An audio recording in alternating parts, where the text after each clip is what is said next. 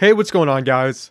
My guest today is not only a history teacher in Eureka, she is also currently running for the Arcata City Council. I had a great time talking with her. It was a lot of fun. We covered a lot, and I think you guys will enjoy it. So please welcome Sarah Schaefer.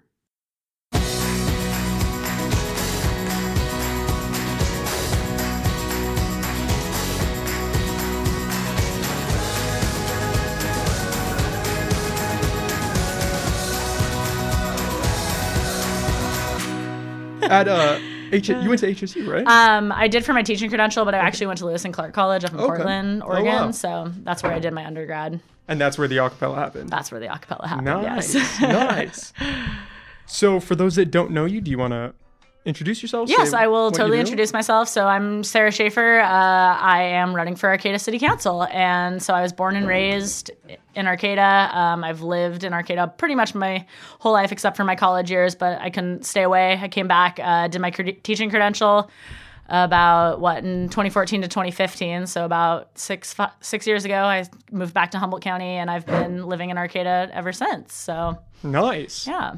And so what made the switch from being a history teacher to wanting to go into politics? Well, I'm still a history teacher, still Okay. doing it. Okay. Obviously, I thought I would have more time with doing Zoom classes and not being at school all day, but actually I'm learning this the week reverse. that I do not have more time. And I've been on Zoom like from 9 a.m. till 7, 8 p.m. every day with wow. doing student stuff all day. And then I've had a lot of extra meetings and events kind of for the campaign and whatnot. So definitely, though, politics, I've always been interested in politics. I've always loved it. When I was a little kid, people would ask you, oh, what do you want to be when you grow up? And, oh, I want to be an astronaut. I want to be a firefighter. I would say, I want to be a U.S. senator. Wow. And so, at age 7, I was a very precocious child and was like, yes, I'm going to be a U.S. senator. I love Dianne Feinstein and Barbara Boxer and, so it's like totally was into it from a young age. And I grew up in a pretty politically engaged family where politics were important. We talked about it. I knew about politics when I was in high school and, all the way through. And so I've always been interested in it. But right now, it just kind of seems like the time to get involved in politics with what's happening on the political stage nationally. It's just, how can you get involved? And seeing, kind of an opening in a local area and saying, okay, I'm gonna do this. And I talked to a lot of people locally that kind of had pushed me for a while. And finally, it was one of my friend's mom's friends who I don't even know that well. And she sent me this text message that was like, Sarah, I really would love it if you ran for city council. And I was just like, okay, this random person sending me this text message is kind of like the spark in my head that means you got to do it. You got to do it. You got to go for it. You got to at least try. So that's kind of what sparked me to do this. But I imagine a lot of other people felt the same way because there are 10 people running for Arcata City Council currently. So Yeah, and there's only 3 seats, and there's right? 3 seats, 2 of which are for incumbents, and then there's one from Susan Ornalis who resigned her post, a few months ago before the whole election process started. And so there's only 3 seats. There's 10 people running, 2 of which they've been on city council for a while. The 2 incumbents that are running,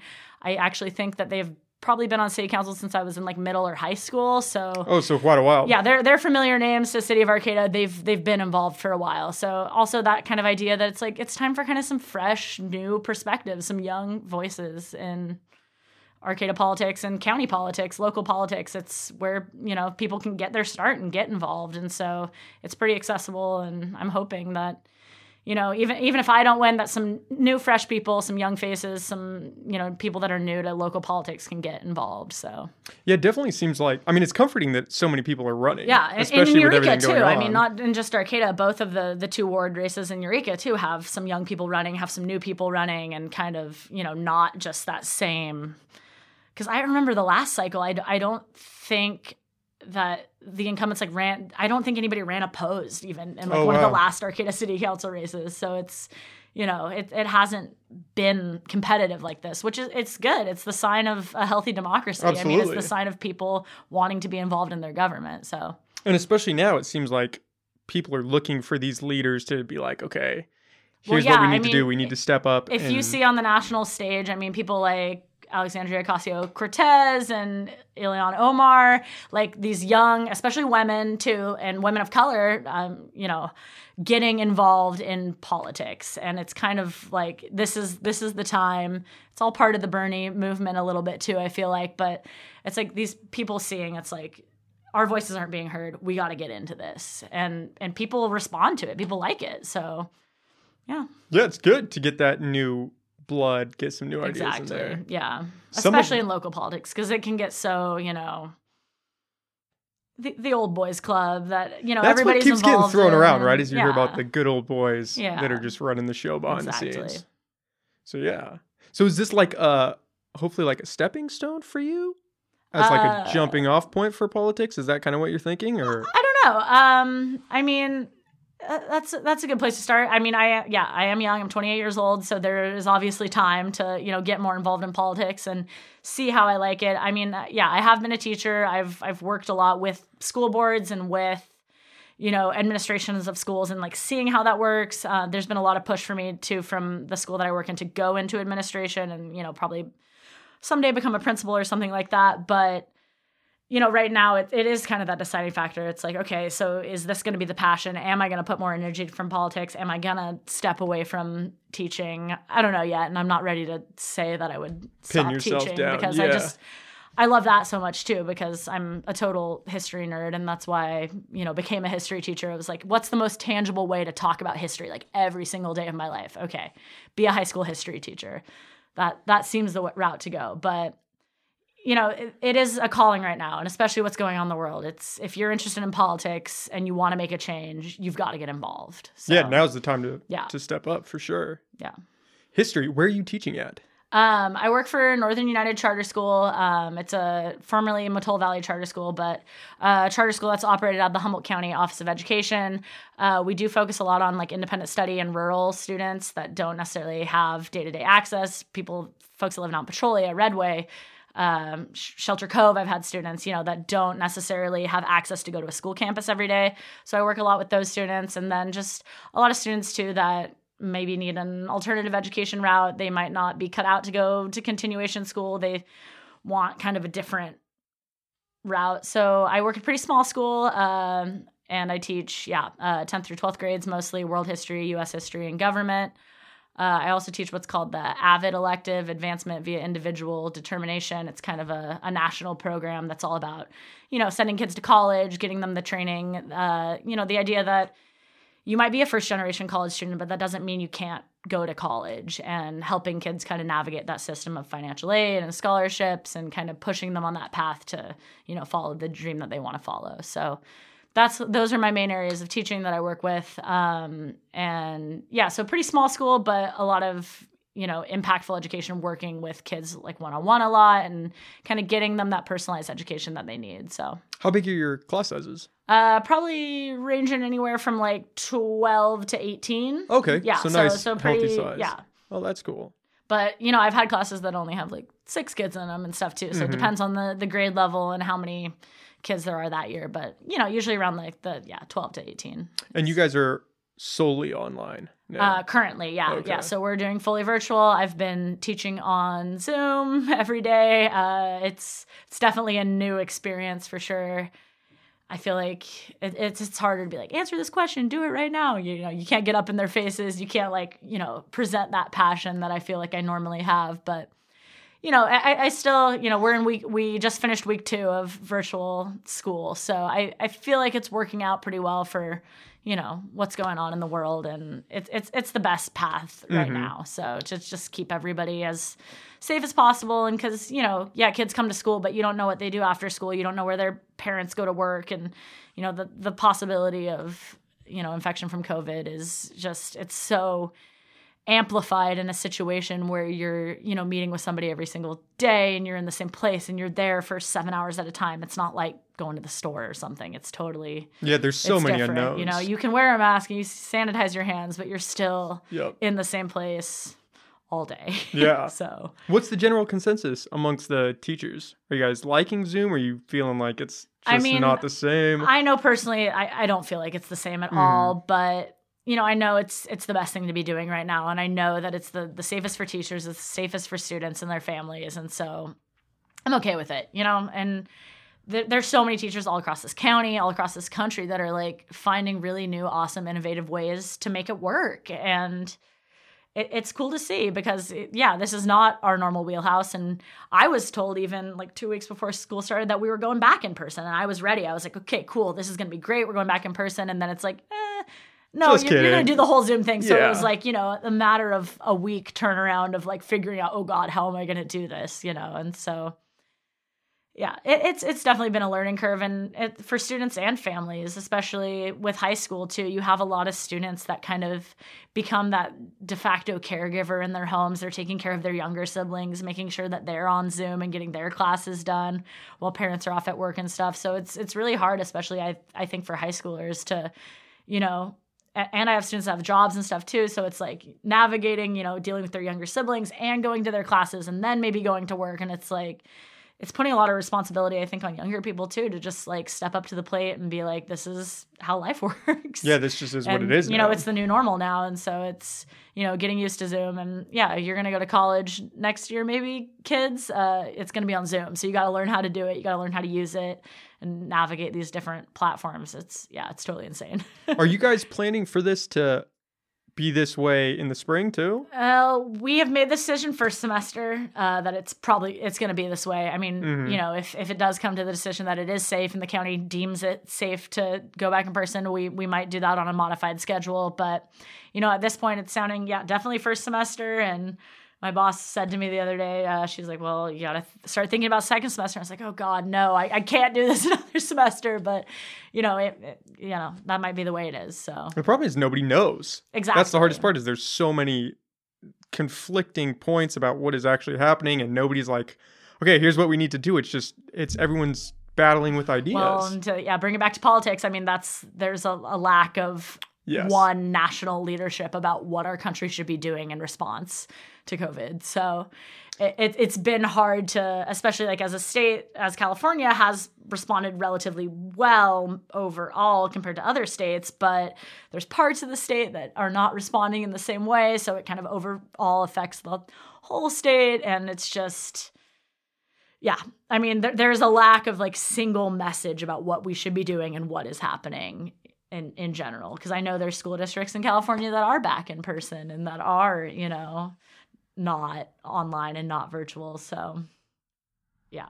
Yeah, and even with masks and stuff, I had a buddy that went to Reading a few weeks ago, and he was like, nobody was wearing masks inside. I mean, it depends on the county that you're living in, right? And so, and now especially too here with all of the smoke and the fires that's going on, I mean, I was all about it. I'm like, outdoor dining, let's go. I'm ready to go to lunch. Let's go get a drink, whatever. But now it's like, okay, I got to think twice because I don't really want to sit outside and breathe in smoke all day. For hours. But I don't know if I want to go sit inside at a restaurant because that's available now because we're, it's open. Yeah, a lot of places are having open inside dining now because Humboldt County is like technically, off that watch list. So we are allowed to kind of open that phase 2 up again. But, is it safe?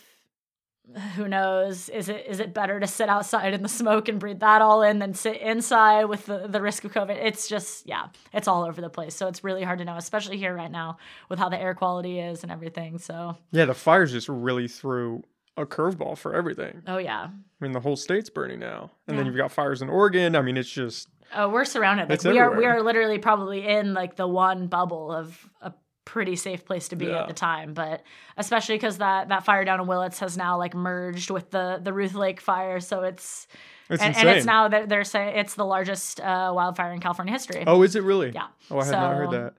Now that they have merged and become one, it's So, my heart goes out for all the folks. I know people that have lost property and lost things out in Ruth Lake now and heading towards Alder Point. I know a lot of people near there in Garberville and stuff. So our community is feeling it. I mean, it's happening. What do you do? I mean, so many people were already hurting financially from COVID. And now you have people losing houses. You have communities that are just wiped away. Yeah. And it's so... Yeah, it's mind-blowing. It's so hard to think about, especially with COVID, like that economic impact of like how do you rebuild after this? But I mean, California has, we've had a pretty bad fire season for probably about the last 5 years. And Yeah, at least. I mean, we have shown that California is very resilient in this after, the Carr Fire and the Paradise Fires last year, like these communities rebuilding. Last year, 2 years ago, Santa Rosa, I mean, has totally rebuilt from that. And so we just, it's so hard. It's terrifying. And I'm glad that we are in this little coastal bubble where we're not in direct effect, but just knowing so many people that are impacted. And my dad lives out in Willow Creek. It's so close. It's right, on their back door there. So it's, just hoping that the winds don't go the wrong way and that, we have so many firefighters out there working so hard to make sure that, it doesn't jump the river, it doesn't hop over the highway, and like keeping it in a contained space. So, yeah, I don't think, do they even have it contained? I don't think they have anything contained right now. Not the new one, the Hopkins, which is now, they call it like the August Fire Complex, that connect with the Willowitz one. Yeah.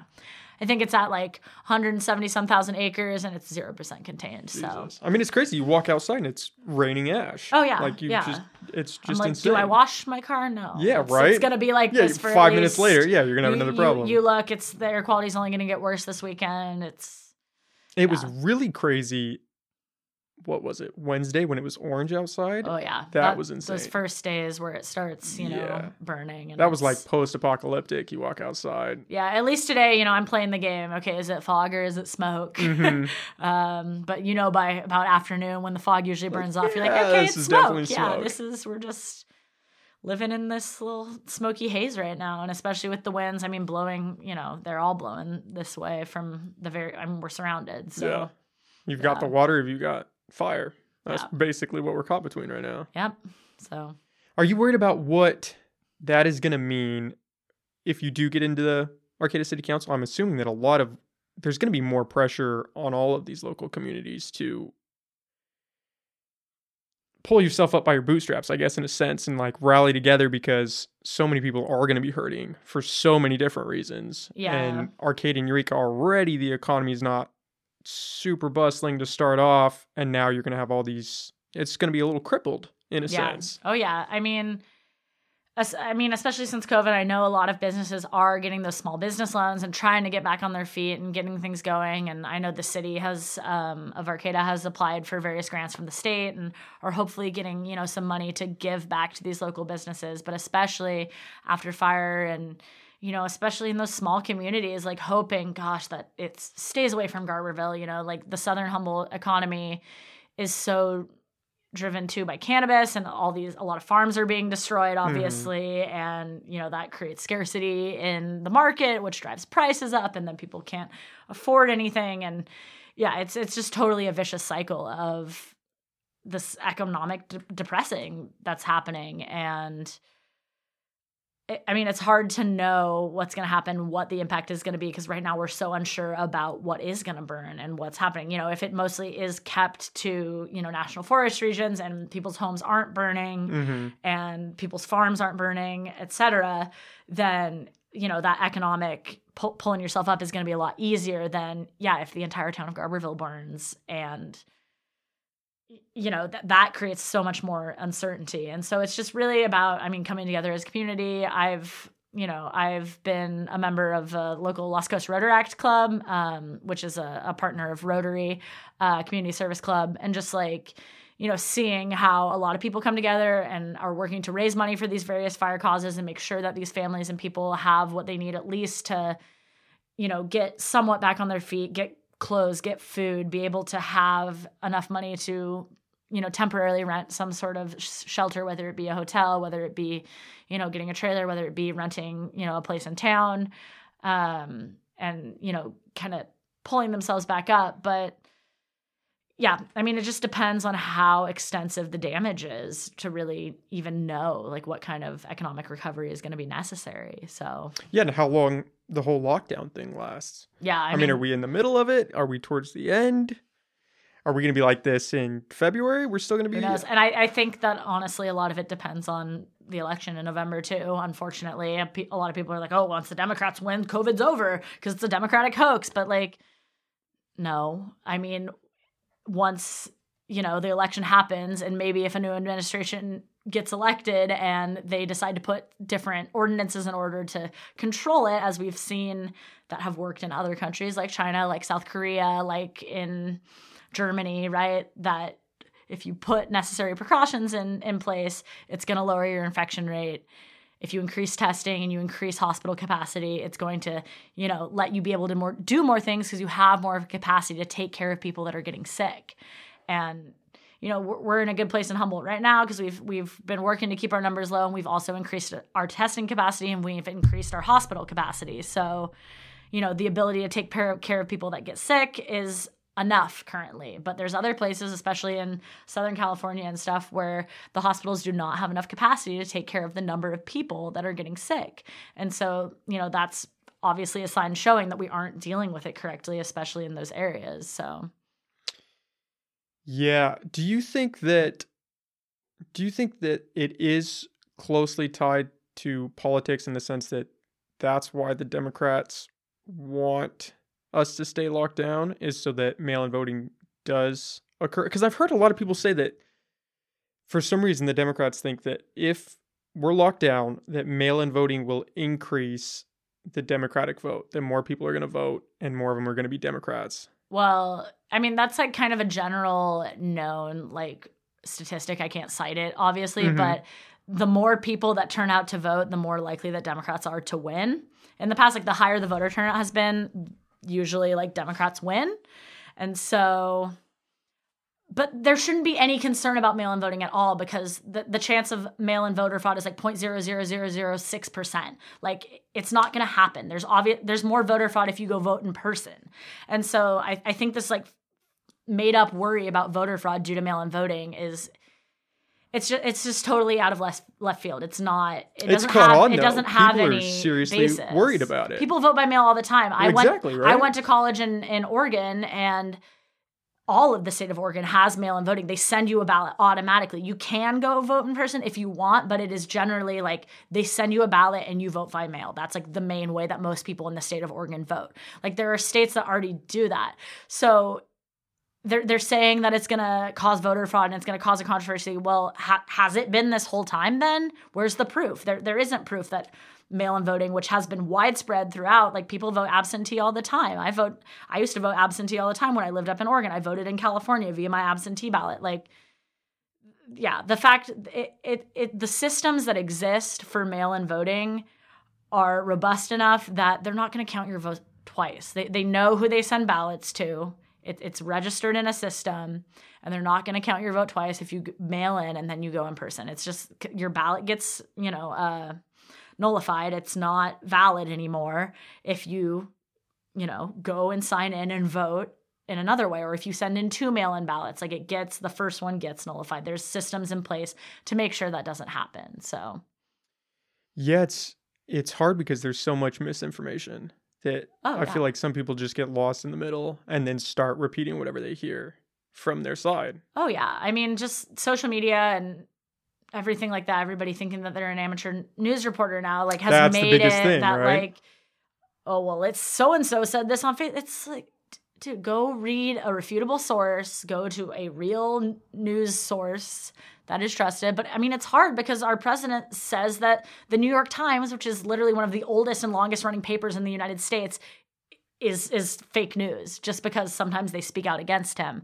So, I mean, it's hard for a lot of people who rely on these everyday news sources and watch the news on TV and read the newspaper to even know what's going on, because you have one person telling you something is fake and you have another person telling you something is real.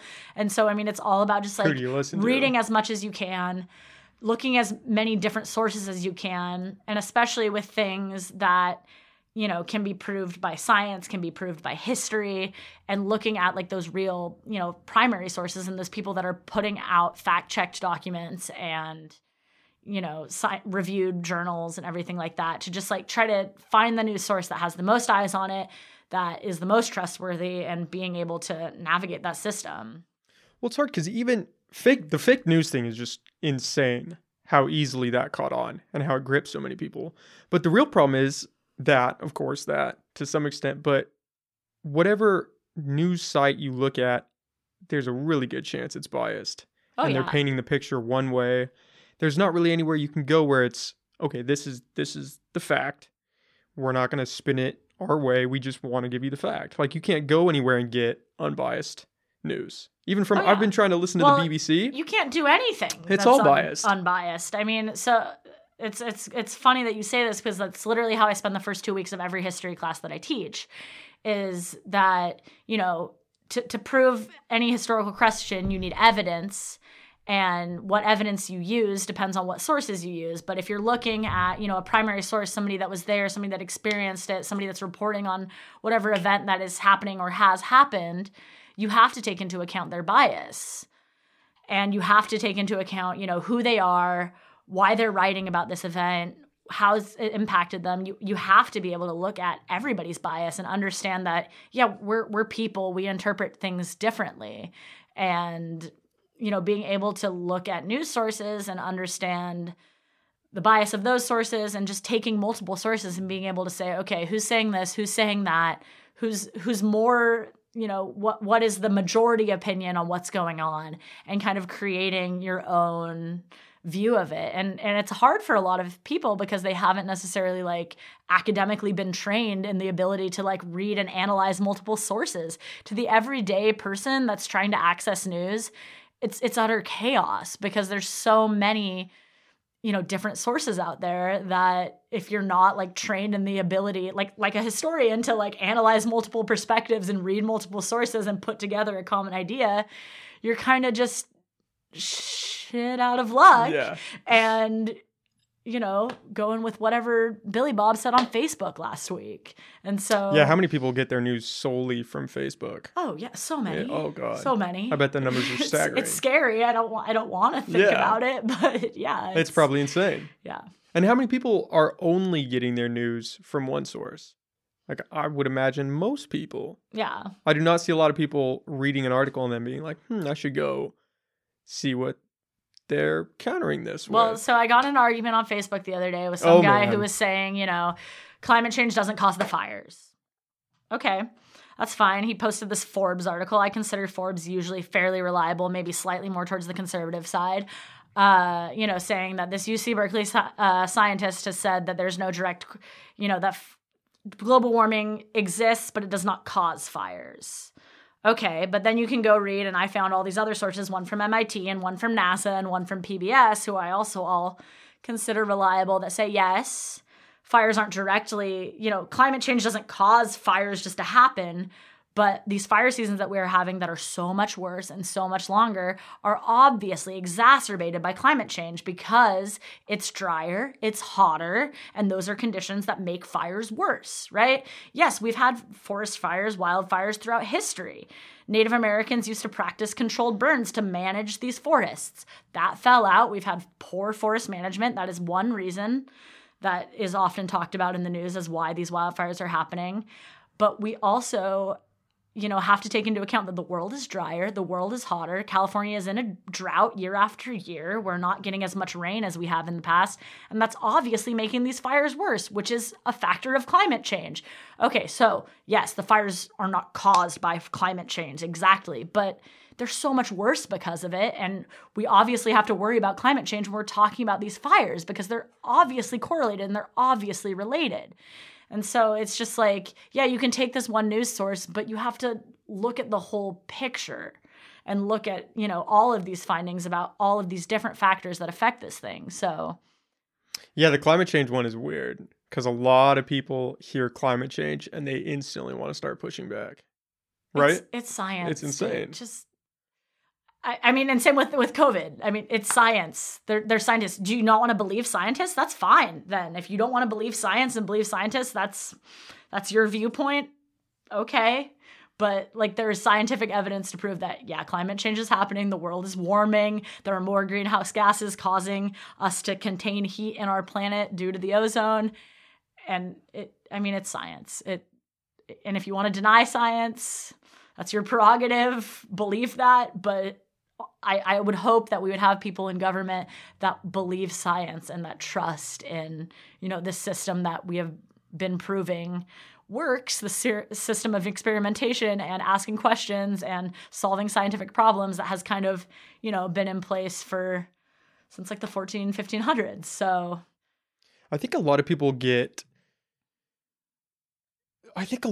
go against science because science is fluid to some extent, right? There are, of course, facts like gravity. I mean, nobody's going against gravity, I don't think, but like flat earthers and stuff. Well, that's the scientific law versus scientific theory and like the level of proof that needs to go into those two things. And I think you get a lot of pushback against science as well. I mean, due to a strong religious presence in this neighborhood and a lot of pushback from country, strong pushback from the religious right against science because there are a lot of parts of science and laws of science that go against, basic Christianity. And so I think that's why there is a lot of pushback, but. Well, and even so, I mean, I would be interested to know what the extent would be today, but science occasionally does get biased and does get swayed in other directions that aren't actually scientific. And so I wonder if a lot of people go against that because they're like, oh, if, science has been wrong in the past, why are they right this time? Yeah. You know what I mean? But you got to look at that process too. Like it could have been wrong, but then it was proved differently through scientific process. That's yet the again, thing is you have through to the scientific method. Yeah, you have to keep which, digging. Tells you to, ask a question, form a hypothesis, conduct an experiment, and observe an experiment, and then come to a conclusion. And that could get disproved, that could get changed based on what technology you have available, who is interpreting the observations, who is, working with these experiments. So, I mean, there is some funding the research. Exactly. There is some subjectivity to it. And, you get a lot of people saying, oh, there's scientific proof that masks don't work. But how many studies are there? It's always maybe one it's or like two. one or two. Yeah. So but it's like looking at the majority of it. Well, science proves it. Yeah, but how robust of science, how many people, and it goes back to the same thing with the fake news. Like how many sources are saying this? How many people are saying this? So you just have to look at like what is the majority consensus on a lot of these things. And it's just, I don't know, navigating information in today's day and age where everybody thinks that they're an expert on everything because they have Google is just, it's crazy because information is so readily available to everybody all the time. And so it's just depending on how you interpret that evidence, how you interpret that, this information that's coming to you. And nobody can. And nobody there's can. There's so much. And it's constant. It's ever changing. And it's always just right in your pocket that you get overwhelmed. You read one article and you're like, okay, I'm done because there's just too much. There's too much. Well, that's what, my friend was saying that, they were kind of going through some mental health challenges recently. And one of the things on like their list of ways to like become more calm and become less depressed about everything was to stop watching the news throughout the day and was just to like unplug from that because I know it like causes a lot of people anxiety. A lot of people are not dealing with what's going on in the world very well right now. And so, even being able to unplug from the fact that like, news is constantly available in our pocket all the time is so important. It's hard because you want to stay informed. Yeah. But then there's a fine line where you're just eating too much of it and it's starting to change how you perceive everything around you. Yeah. And you just go into a dark spot. You're like, oh my God, the world is burning. There's a time I always get to the point where I'm like, I gotta unplug from this. Yeah. Like especially with social media. Yeah, social media and just because that's how my news starts of the day. You start going through, you scroll through Instagram, you scroll through Facebook, and you're seeing, oh, this happened. Oh, this happened. What's that? Click on this article. Click on that article.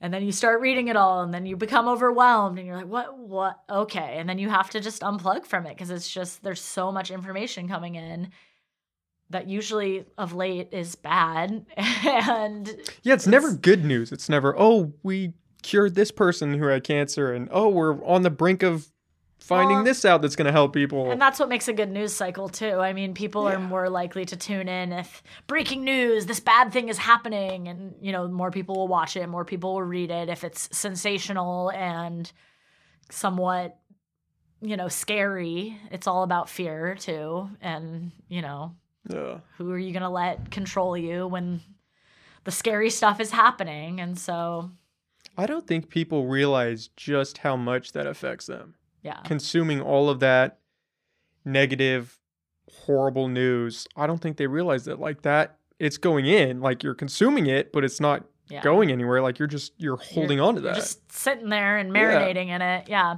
Especially Oh, at the yeah. start of your day. Oh, of course. And like, yeah, the happiest I've been in like the last months is I went camping a couple weekends ago, no cell phone service. It's probably Oh, great. For a whole weekend, it was heavenly. I didn't have Yeah. to think about the news. I didn't have to worry what was happening. I didn't have to read Facebook. It was great, So there's definitely like a correlation between this weighing anxiety that I think a lot of people are feeling nowadays, and what's going on in the news cycle and what they're reading on social media. And it sucks. It's unfortunate because it's sad to know that so many people are struggling with anxiety and depression, and it's caused by this world that we're living in. But I also think that there is something to be said about sitting down and unplugging and just thinking about yourself for a while rather than everything that's happening around you. So I wonder how we're going to look back on things like social media like 10 years from now. oh yeah, well, it's funny. Like, I've told this to my students, like as a history teacher, when you're working with primary sources, like what things are indicative of what's going on at the time. And I was like, honestly, like my children, your children are going to be in history class and they're going to be reading Donald Trump's tweets as a primary source to see how the administration, how people were reacting to what's going on at the time. And I was like, How and that's crazy is just going to that? be like, that's a thing. Or you're going to be looking at so-and-so's Instagram feed and this person's Twitter to as a primary source. And it is a good source to have that constant throughout the day update of what's going on. I mean, the fact that that information is so readily available, but yeah, just thinking of, oh my gosh, historians are going to be looking at this and using it to form opinions about the past. It's That's crazy insane. because That is the things insane. that people say on Twitter and the things Yeah. that Trump says on Twitter are just wow, sensational. So. Yeah, I do not think that a president should have access to Twitter after everything that's gone on. I mean, some of the Yeah. things he says are funny, and they would be a lot more funny if it wasn't the president saying them. Yeah. But just thinking about that Well, it's half the time you read it, you're like, okay, is this the president or is this a petty teenage girl that's mad at somebody for talking smack on them at school? lot what are you of saying? interesting characteristics. Yeah. But it's insane. I've never thought about that, but that's scarily true. Yeah. How accurate that is going to be. Yeah. That there's just going to be a book, probably just a book No, of it'll Trump's be published tweets. after Yeah. his administration. You can buy the Trump Twitter book from And it's just gonna be 2016 screen to grabs. 2020 Oh my god. or 2024. I don't know right now, but I mean, Him narrating in the background, just oh going yeah, over get each it on one. audiobook. Just have him reading all of them. Oh gosh, yeah, that's That's a scary thought. yeah, But that's where we're going. Yeah. That's the direction, for better or worse, and I don't think we can stop it. I think that the cat is out of the bag now at this point. These social media companies have so much stake and control yeah. in what's happening in the world everywhere. I mean, all across the world, everybody has a Twitter, everybody has an Instagram. It doesn't matter what country you live in. It's far reaching. It's everything. Even homeless people have Oh, yeah. phones. They've got Twitter accounts, Instagrams. Oh yeah. Everybody is. I know. online. This has nothing to do with what we're talking about, but I just always remember this time I was with my mom and we were down in Southern California and there's this homeless guy and he was talking on his cell phone and doing some stuff and pushing a shopping cart full of everything. And my mom was just looking at him and he turns to her and he says, "What? You've never seen a homeless guy with a cell phone before?" Oh And god. me and my mom just couldn't stop laughing because and this was probably 10 years ago at this point. And so especially now, yeah, you see so many more. Everybody has a phone. Everybody has something in their pocket that they can connect with the world, connect with somebody with. So, And it's not even just a flip phone. It's Oh, a no, yeah. iPhone, a new iPhone. I mean, yeah, if you go down to they always have the get your free cell phone here, the booths and the plans and stuff, and you can get a very, very basic smartphone for free pretty much. Yeah. Yeah. And so you everybody just has have to that charge it. information at your fingertips. It's weird. I don't think we as people are meant to be that connected to each other. To be able to just reach out at any time and touch any other person Yeah. is kind of insane. It's great. I mean, it does build communities, and it makes, True. And especially people that might not connect with the community that they meet in person or they currently are with, and be able to have a community that extends beyond that. I mean, and especially in this age of the pandemic, when we're not supposed to be, meeting face to face with people or going out with people as much. And so being able to connect through a digital platform is kind of a game changer and makes That is a good point. things a lot easier, especially in this day and age where, people are, and it's proven now. I know somebody that works for Twitter, and they were like, okay, this is great. We can just get rid of our offices. You guys are more efficient working from home anyway. We're never going to go back to the office. In a sense like that it's being shown that working from home is just as productive and just as plausible.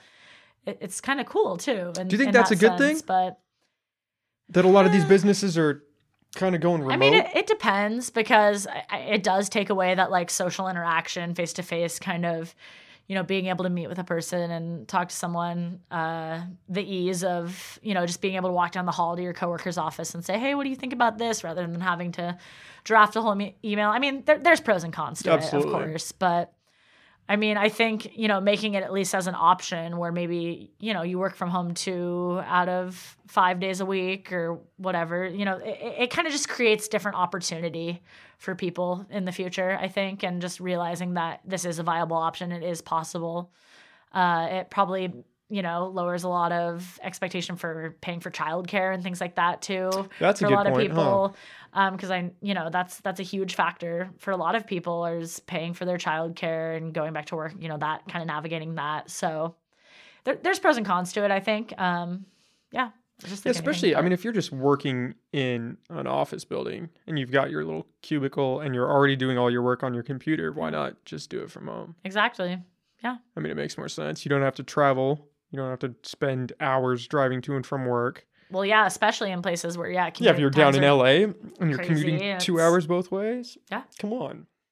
Well, and it's allowing a lot of people too to like live in areas that are less expensive as well. I mean, a lot of in people the are Bay moving Area out of that California. Yeah, moving out of California, or at least like, moving out of San Francisco or East Bay, where it's the most expensive areas to live, and being able to, go to somewhere with more affordable rent and still being able to do this job.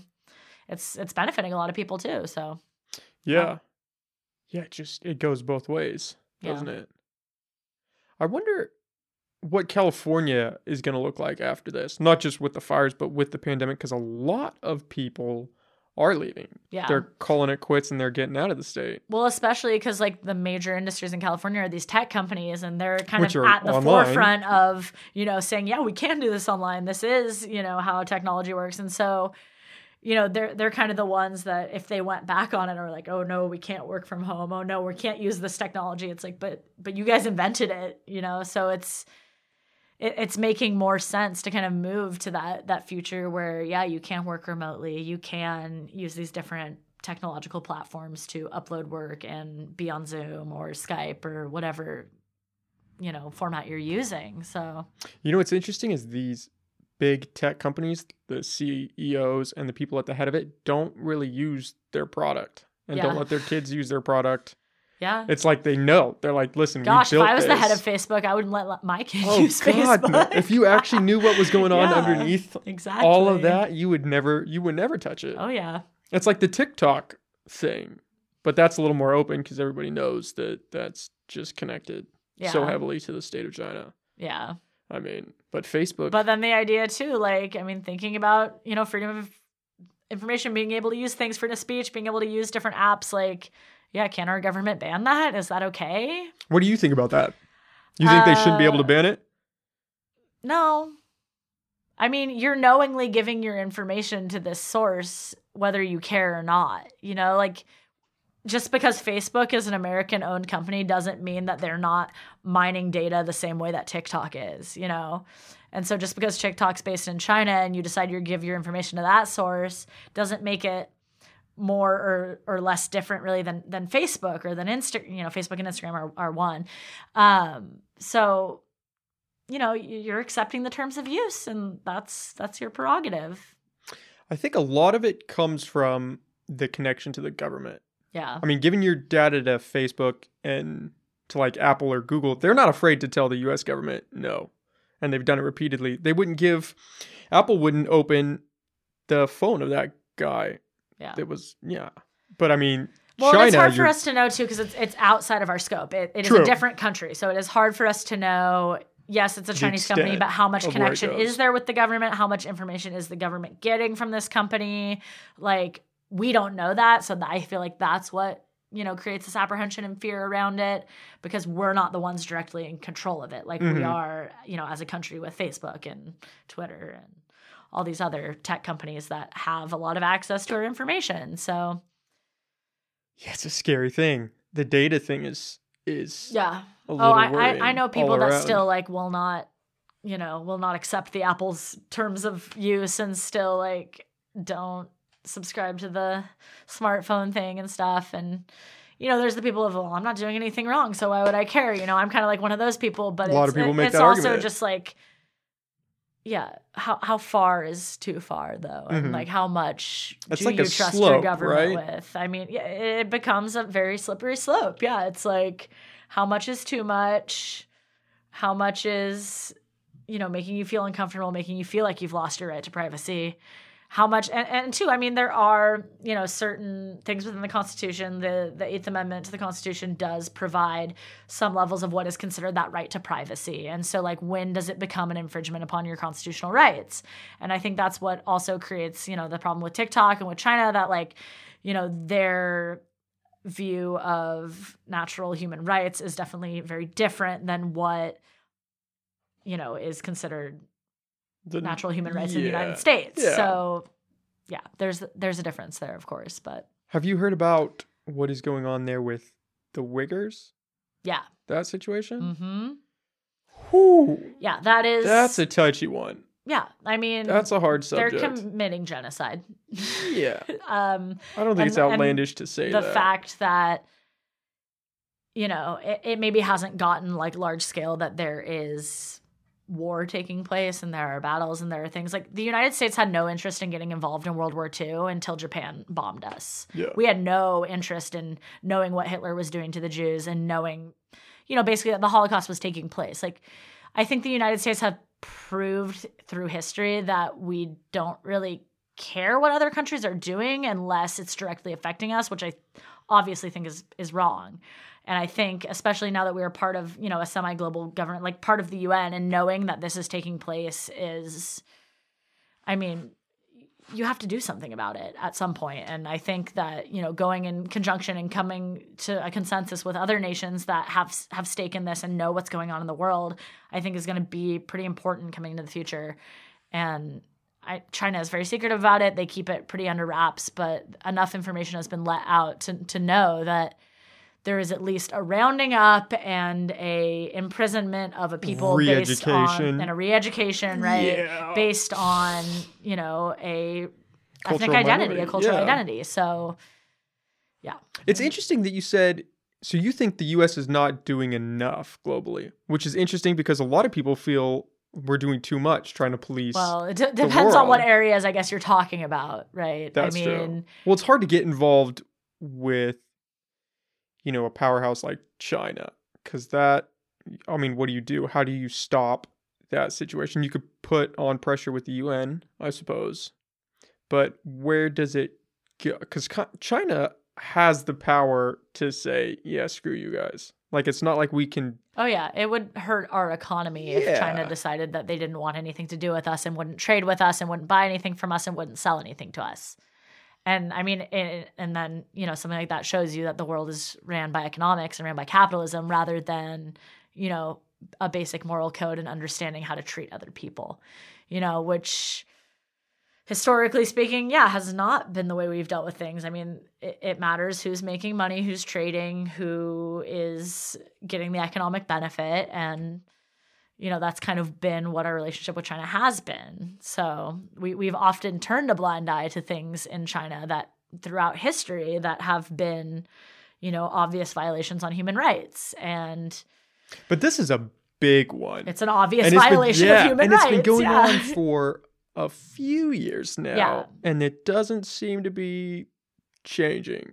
It seems like they've got it. I think our current administration doesn't care about that. I'm just going to put that out there. I think that our current administration doesn't really care what's going on over there. Yes, I think most Americans don't care. That's I don't true know if too. it's they don't care or if they don't know. They don't right? know. Because we've got I mean, I so didn't many know problems recently right until now. I watched what John Oliver did a spot on it like a month Oh, ago. really? Oh, I didn't know he that. did a whole segment on his show about it. And I was like, okay, cool. This is the first time hearing about this thing that's been going on for, it sounds like, a couple of years. And I was horrified. And I was, and then I started, Googling it, doing my own research, reading about it, making sure what he was saying was, really on point about it. And it comes back as this is happening. And I feel like a lot of world governments aren't acting or necessarily knowing what to do due to China's, power on the global scale. And so, I mean, it's hard to, know how the U.S. is going to react and know what the U.S. is going to do about it and if it's going to be anything. And what they can do about it. And what they can do about it. I mean, yeah. I don't know why it just seems like it's just scooting under the radar. Like it's some people know about it. And that's also due to like China's privacy laws and, lack of connection to the internet and global things like that. And so, but a lot of it has gotten out. Yeah. I watched a video the other day somewhere, and it was this girl who actually was, they scooped her up, took her to one of these re-education camps, and I don't know how you get out, but she eventually got out, and then she took a video of herself talking about it and tried to get it everywhere. And it was like, what is happening? What is this? Like, this is happening in modern day. Yeah. Yeah. But then that's the craziest part, is how do you tell another country, hey, you can't do this? I mean, you can tell them, you can't do that, but what teeth is behind it? Yeah, what are you going to do to back it up? You need to have more, if the U.S. just tells them that, they might not care. But if you have the U.S. and Great Britain and France and, Japan, whatever other countries, come together and say, hey, we're not going to trade with you. We're not going to participate in global economy with you if you are continuing these crimes against, your own people. Right. And so, it takes it to a different foreign policy global level. You have to get more people involved. You have to get the UN involved. And, whether that is happening yet, it's not. Mm-hmm. And so, there's a push for that. There's got to be, kind of a global push for something like that. But I think at this point, the U.S. isn't really taking a stand against it, and nobody else is going to. Nobody really else is yet either. So, yeah.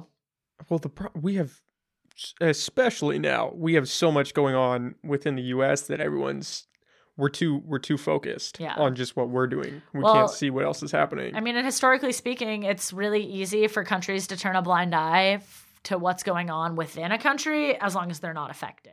Mm-hmm. And that's, historically speaking, that's how it's really been, because a lot of countries don't care until it's, they've crossed borders or they're affecting trade routes with another country or, anything like that. So, yeah, there's a lot of self-interest going on. It's got to be really interesting being a history teacher and knowing all of what's happened in the past and then being able to look at today and be like, we're making these same mistakes. Well, and like, that's the whole point happening. Of studying history. It's like, why do you even study history? Well, it's to know what happened and to not make those same mistakes again. Mm-hmm. And then when you're seeing those same things happen, it's like, what is going on? Oh God, we have to do something now. Do you not remember what happened? Like, I mean, there's been a lot of comparisons drawn recently between like what is happening in the US currently and the rise of Nazi Germany. And that one's like dangerous, looking at indicators of fascism and like seeing what's happening. And I mean, you can, obviously it's not like full blown, but you can look at indicators of, fascism existing and say, hey, that's happening here. What is your take on that? You think that we're slowly starting to see those similarities? I mean, I think that there are certain slips into certain things. I mean, you can look at, like we were talking about fake news, like this stream of basically government-supported news, propaganda being fed to you. I mean, if you looked at like the recent Republican National Convention where they basically said that COVID is gone and everything is great and our country's doing awesome, and you're a normal person living your life and you still don't have a job and you can't go back to work because of COVID and your grandmother just died last week, you know that's not true. You know that is a lie that the government is telling you. I mean, that is an indicator of slipping towards a fascist government. I mean, things like that. This stage that we're living on where, you know, you hear a lot of people saying racism doesn't exist and that anti-fascists and the Black Lives Movement are terrorists.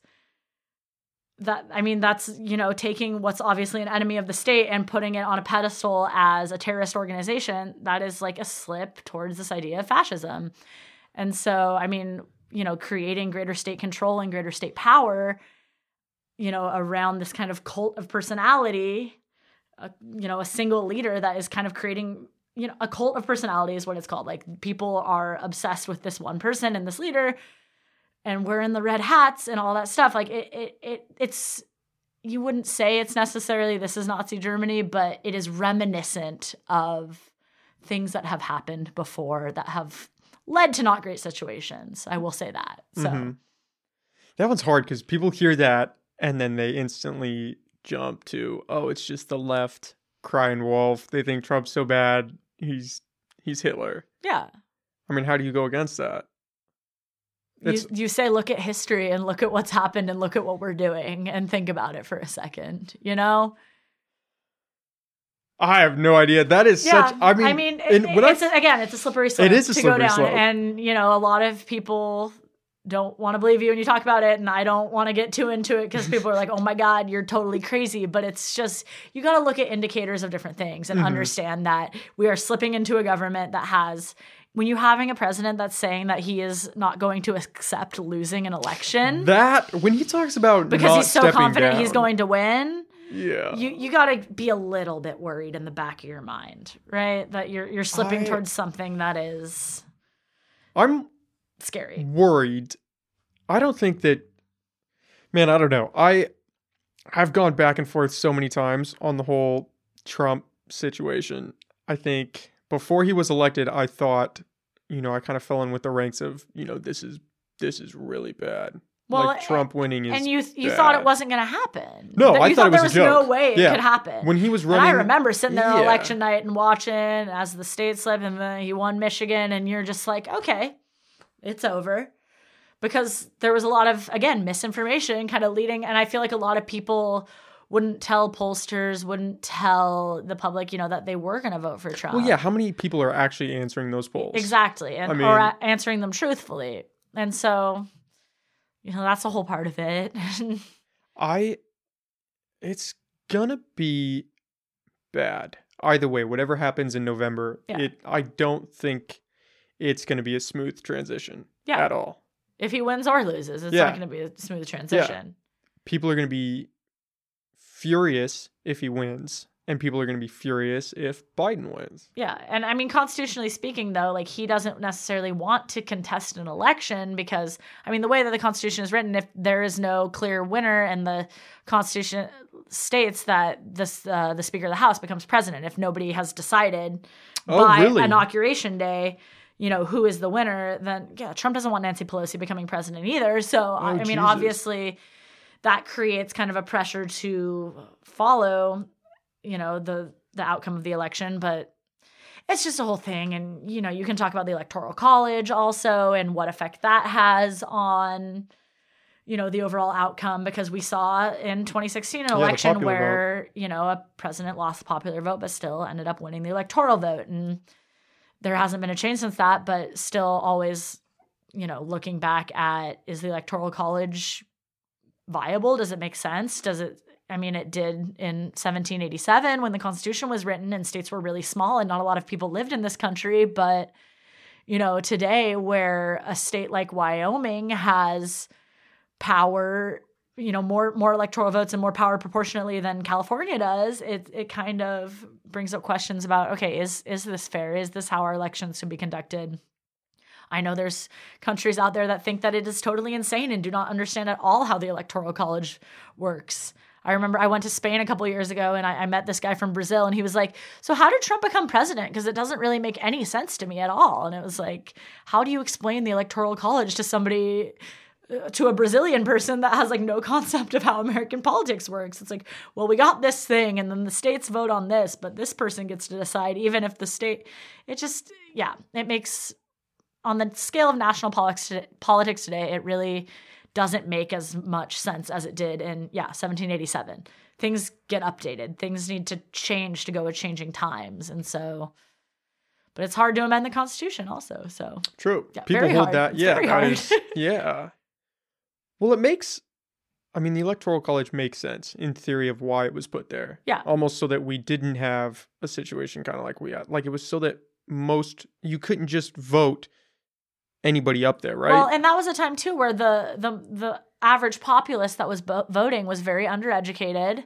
Oftentimes they probably were not even literate, and they were the ones making decisions, but then they had these state electors who were the well-educated people and could, make sure, okay, well, you might not really know what you're talking about, so we're going to just make this decision anyway. And we've kind of kept that even though we've moved in this modern age where everybody has, as we were saying, access to information and access to technology, and, the majority of our society is literate. So it doesn't really, we don't need that same check that the Electoral College used to provide. Mm-hmm.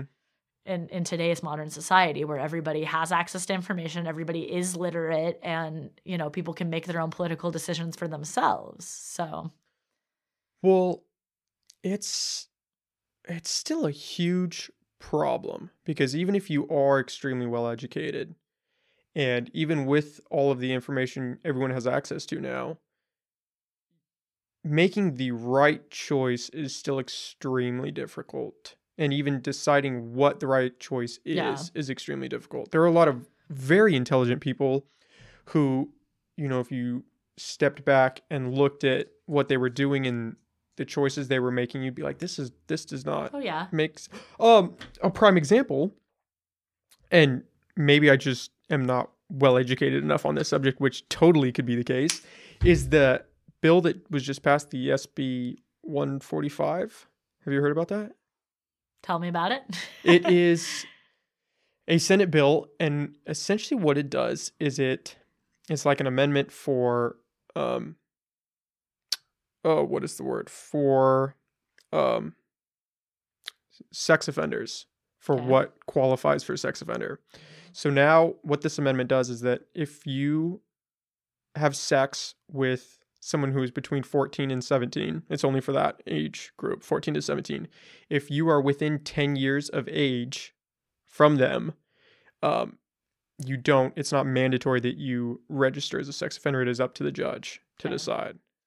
Yeah. Which seems there are some states where the age of consent is 14. Yes. Within this union. So I think that does, unless there is a national standard. This is for California though. Exactly. So that's what I'm saying. Unless there is like a national standard for age of consent, it does end up creating kind of a blurred line between what is acceptable, because you could, commit a crime statutory or not in California with, say, a 15-year-old, but that 15-year-old could give consent and that would not be considered a crime at all in Mississippi, right?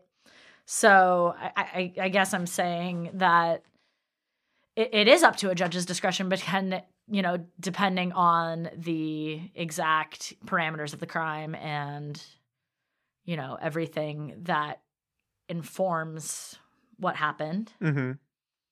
That seems like a slippery slope to me. Yeah. I know we keep going back to that, but it seems like, and what they used to justify I don't think the age of consent should be 14 in any state. No. That's Alabama's prerogative, but well, in California, it's 18. Yeah. And so the fact that they would make it so that 14 and the 10-year age gap seems wild. Yeah. Their thought, I can't think of his first name, but it's Senator Weiner who put this through. And I think it was a quote from him where he was trying to justify why they were doing it. And it was to help protect minority groups in the LGBT spectrum because it was somehow disproportionately affecting them. And so he thought that this would... what he used was if a 17-year-old and a 19-year-old have consensual sex, Yeah. that's considered statutory rape in the state of California. Yes, Yeah. which that is different than a 14-year-old and a 24-year-old. Yeah. But now it's all under the same umbrella. 100% agree with you there. Well, yeah, and that's why I guess that idea that is left up to a judge's discretion, right? So then maybe a 14 and a 24-year-old wasn't considered okay by the judge. It's up to the judge's discretion, but maybe a 14-year-old and an 18-year-old, I mean... Oh, and it was for one... I should also include this. It was if it only occurred, if there was like only one occurrence of it. Yeah. So if you did it one time, but then I would imagine if you did it more than once, then it's mandatory. I think that, that brings to light a lot of things that are circumstantial and are up to discretion of a judge. And, especially as a high school teacher, I know that like there are a lot of high schoolers that, maybe a 16-year-old and an 18-year-old are in a relationship and both parents are consensual of it and know about it and are aware of it, but like still by the state standard that might be considered a crime, And so I think that, both ways it kind of, again, here, I'll say it again, it becomes a slippery slope, knowing that, if it's only a 2-year age difference between like 16 and 18, as opposed to, 14 to 24-year-old. It's a hard line, right? Get very different. So, because 14 and 24 is wrong across the board. Yeah. But 17 and 18, it's like, okay, well, and then 16 and 19, it's like, no. And then it's like, where do you... Well, and that brings up a lot of other, ways that we interpret things about rape and sexual assault as well. I mean, if, the younger party said it was non-consensual and we don't take that seriously, then that's messed up, obviously. And we need to listen to survivors and we need to listen to people that are saying, hey, this relationship was not non-consensual. I feel uncomfortable. This was sexual assault. Yeah, we need to listen to that. And we need to take that in consideration. And we need to convict those people and, make them sex offenders if they are committing crimes that are non-consensual against minors especially. But, even if it is consensual, though. In situations where it is consensual and, there is... less of an age gap like that. And it is, a 15-year-old and an 18-year-old, a 17-year-old and a 22-year-old, whatever, and it's more slippery slope, right? We need to listen to survivors. We need to listen to people if they're saying they're being sexually assaulted or raped. And that's the bottom line. That is what should be believed. And that is, should be what is most important when talking about these laws. So.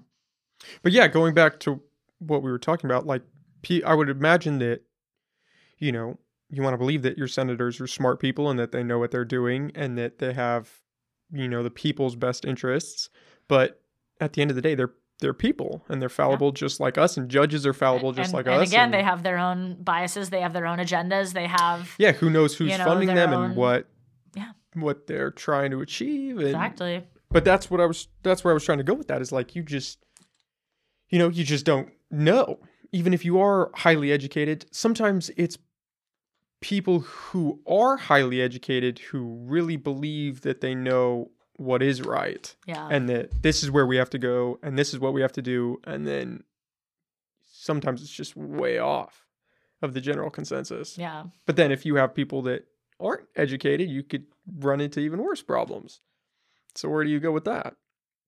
I think obviously as a teacher, it's important to have a robust public education system where people are getting an education. I think obviously something has been on the table for this election, and especially if more progressives are elected into office, looking at making higher education more affordable and or free, and like working with students on student debt and things like that. I think being able to push the ability and the right to be able to get an education even past high school is so essential, because there is so much out there and information that we need to navigate. Also, the parameters for having jobs is going up. You want somebody, I want you to have a 4-year degree and this much experience and everything like that. So, being able to elevate our society by getting everybody an access to a public education, even public higher education, is so important. Especially if we're going to navigate, everything that's going on and navigate these news sources, and being able to, be trusting of our elected officials, and, being able to have a public check on these elected officials requires some level of education. And that's a society's duty, is to educate their populace. So, It's weird that there's pushback for that point. You would think that as a society, we all benefit from people being educated. The more educated people we have, Maybe, but it's really easy to control ignorant people. that's the point, right? So, Man, imagine if everyone could go to college that wanted Yeah. to. Imagine where that could take us. Yeah. What do you think of the curriculum that you teach? Because history is weird in that some people feel like we don't delve into enough depth for certain topics. I mean, and we gloss California over is things. definitely more progressive than other states, obviously, Mhm. on, at least the freedom that teachers get and the standards that they should hit. There's definitely been a lot of public talk lately and a lot of pushback, especially with like the Black Lives Matter movement and talking about systematic racism and various different projects. Like the New York Times came out with that 1619 project, which is all about the idea that we should start looking at U.S. history from the year 1619, which is when the first slaves came to the United States, and kind of looking at how slavery has molded the way that the United States developed, and looking at how basically the United States was developed on these systems of slavery and systematic racism. And being able to teach things like that in school is, in California, we're definitely more progressive and we're more accepting of talking about these issues and addressing them and, proposing anti-racist curriculum. But in a lot of other states, like I saw, oh God, I think he was from Missouri maybe, but like they were talking about it on the floor of the Senate, and he was like, the 1619 curriculum should not be considered. It should not be part of our curriculum. It should not be taught, Well, it's not backed, right? There are a lot of prominent historians who say that there's no basis for it, that a lot of what they're saying is just radical activism, that they're just trying to push a narrative. It's pretty historical fact that this country was built on the back of slaves. I mean, Yeah, but every country, every nation has been built on the back of slavery. Not necessarily the slavery that we think of where it's, white and black, but slavery is not a unique invention. No. And it's been going on long before America was around.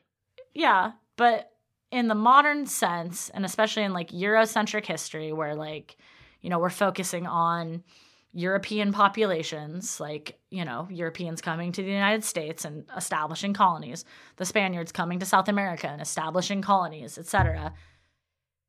Those countries were built on the backs of slavery, of people that were taken from their homes in Africa and told that they had to work here to make us rich. Is that what the 1619 brought?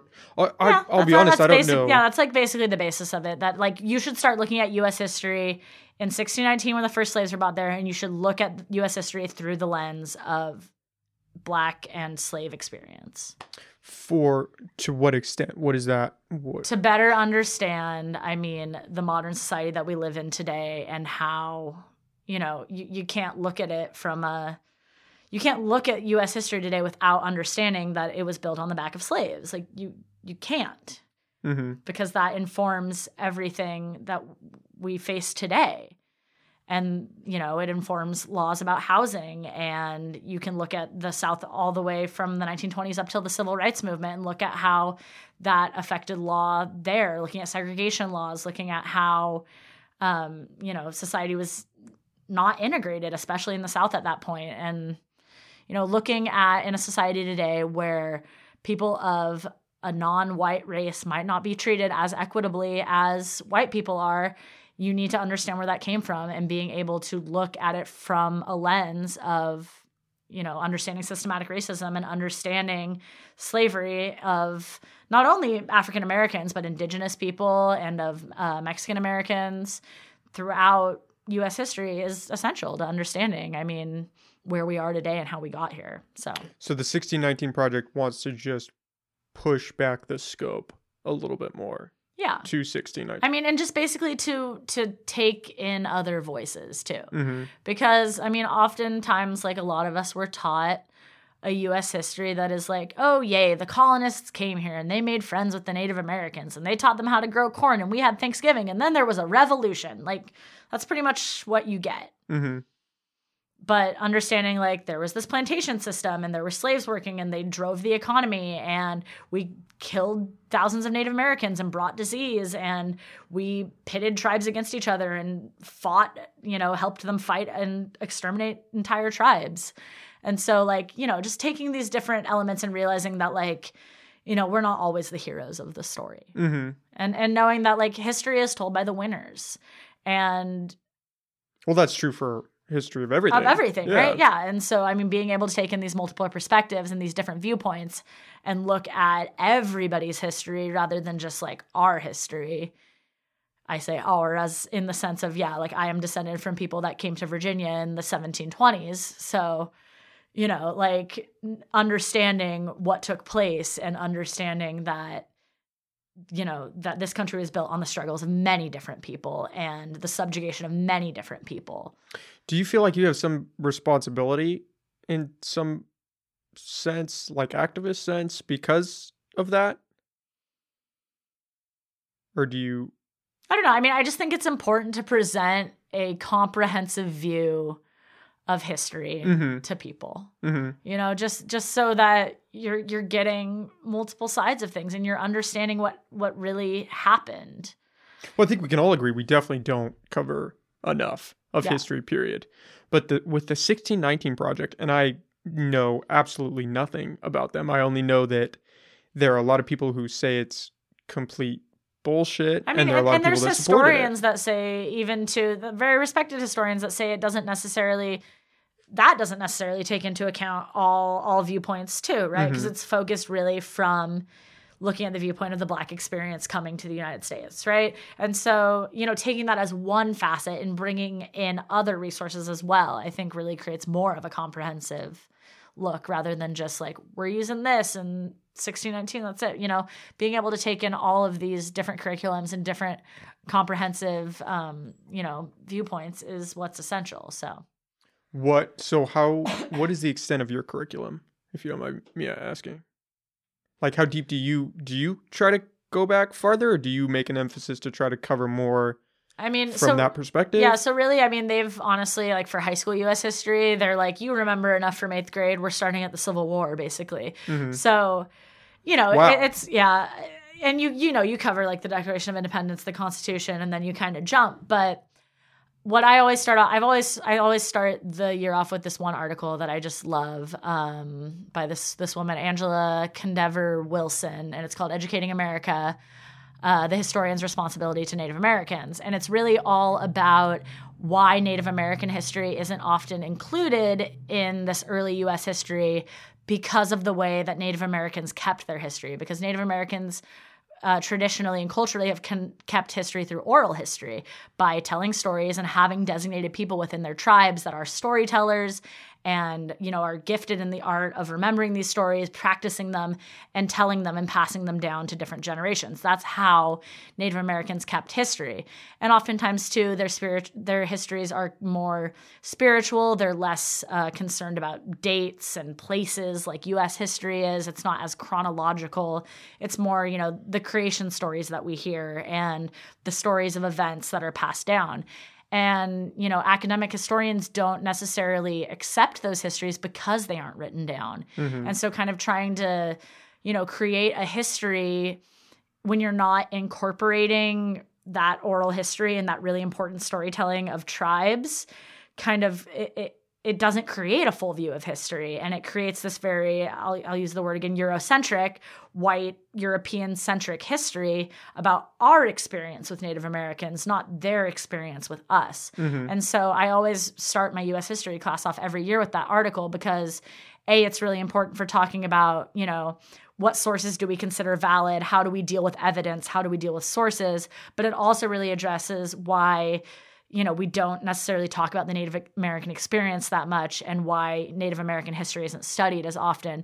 And it's often because academic historians don't accept this oral history and don't necessarily, accept these stories because they're more spiritual and they're less chronological and they're not as, fact, date, place as, U.S. history usually is. And so it's a really interesting creation of history because it doesn't necessarily take into account that experience. So how do we create a story that takes into account these experiences and talks about Native American experience if it's not a history that we accept traditionally? So it's about kind of like bridging that gap and being understanding of different cultures and how, we interpret that culture and letting that culture be part of our history as well. Mm-hmm. So, well, then how do you fit that into a year or a semester? How do you teach everything that should be taught or everything that should have emphasis put on it? How do you fit all that into it's hard. I mean, it's hard, and you just kind of have to,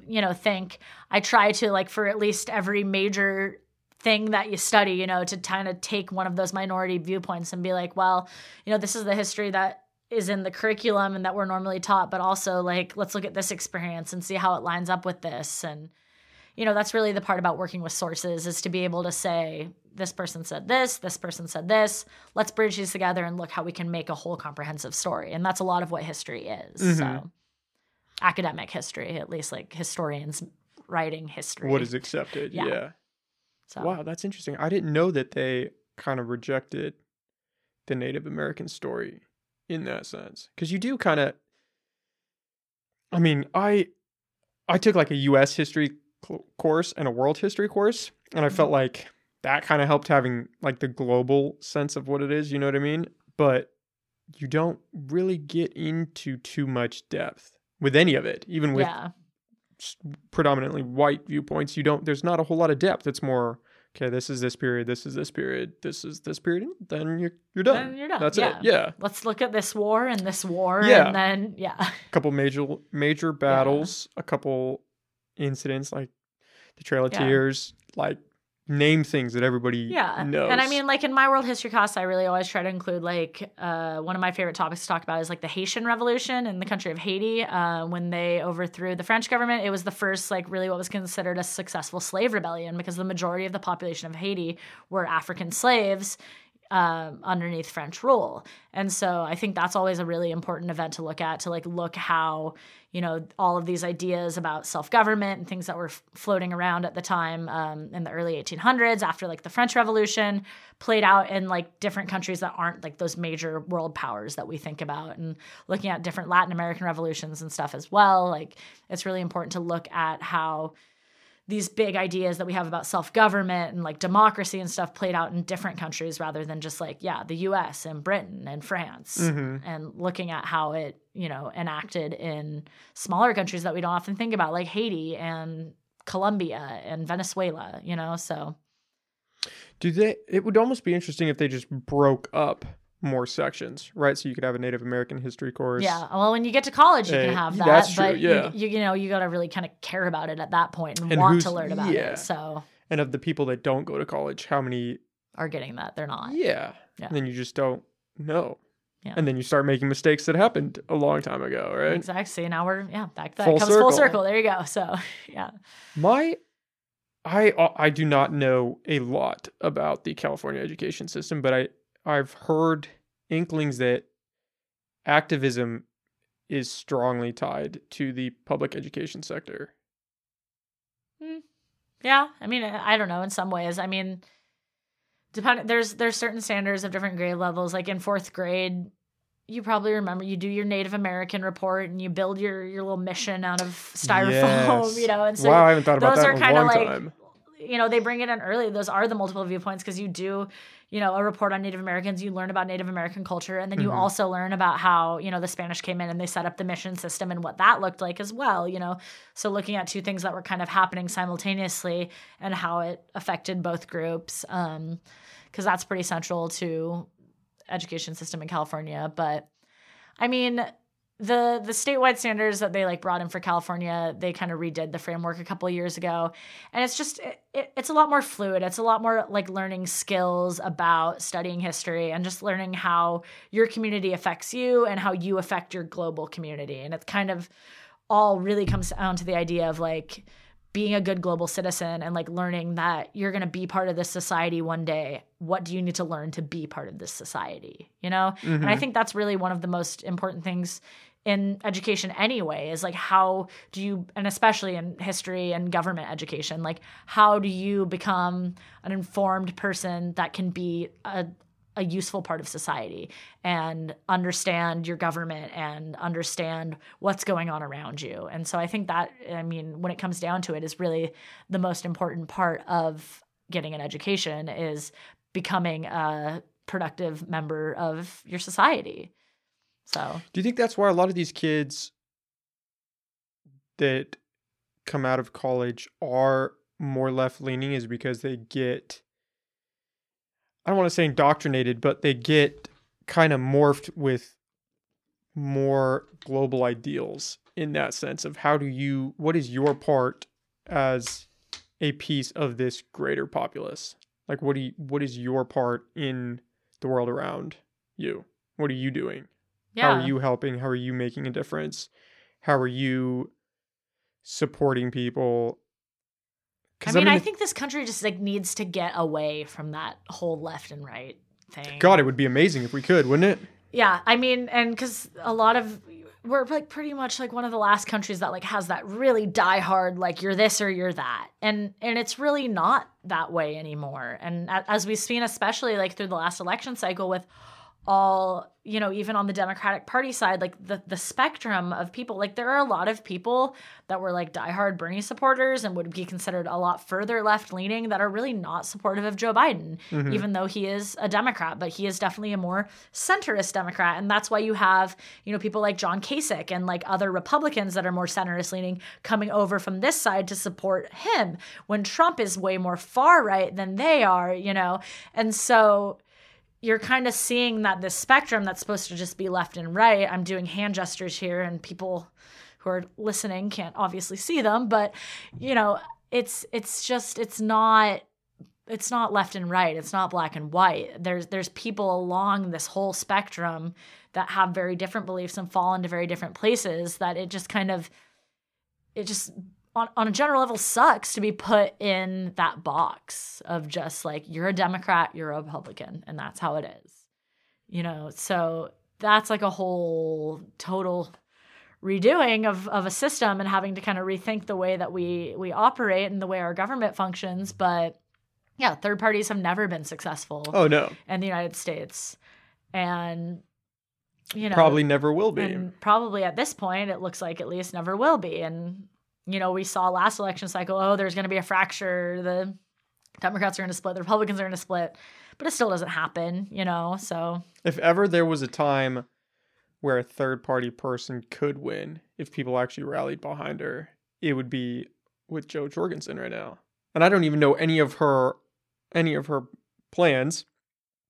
I've heard that she's more moderate, that she fits more in the middle than either of the candidates that we have. But yeah. You have people that hate Trump vehemently and would rather have Biden up there, and then you have people that are like, Biden's not even there mentally, how is he going to lead the country, and would rather have Trump. And I think if a majority of people sat down... They think Biden's not there mentally, but they think Trump's there mentally? Interesting. Right? No. Well, Biden's definitely slipping. Biden's Trump's Trump. I wouldn't be surprised if Trump's hopped up on something and they just got him going. Yeah. But the left-right thing is weird. And it's really weird because most people, if you actually sat down and talked with them, would fall more in the middle. But then you have these fringe groups that are dangerous. Well, and there are people that are like so one issue too. Like there are people that probably you would consider a Democrat, but they're so like pro-life that they will always vote for a Republican.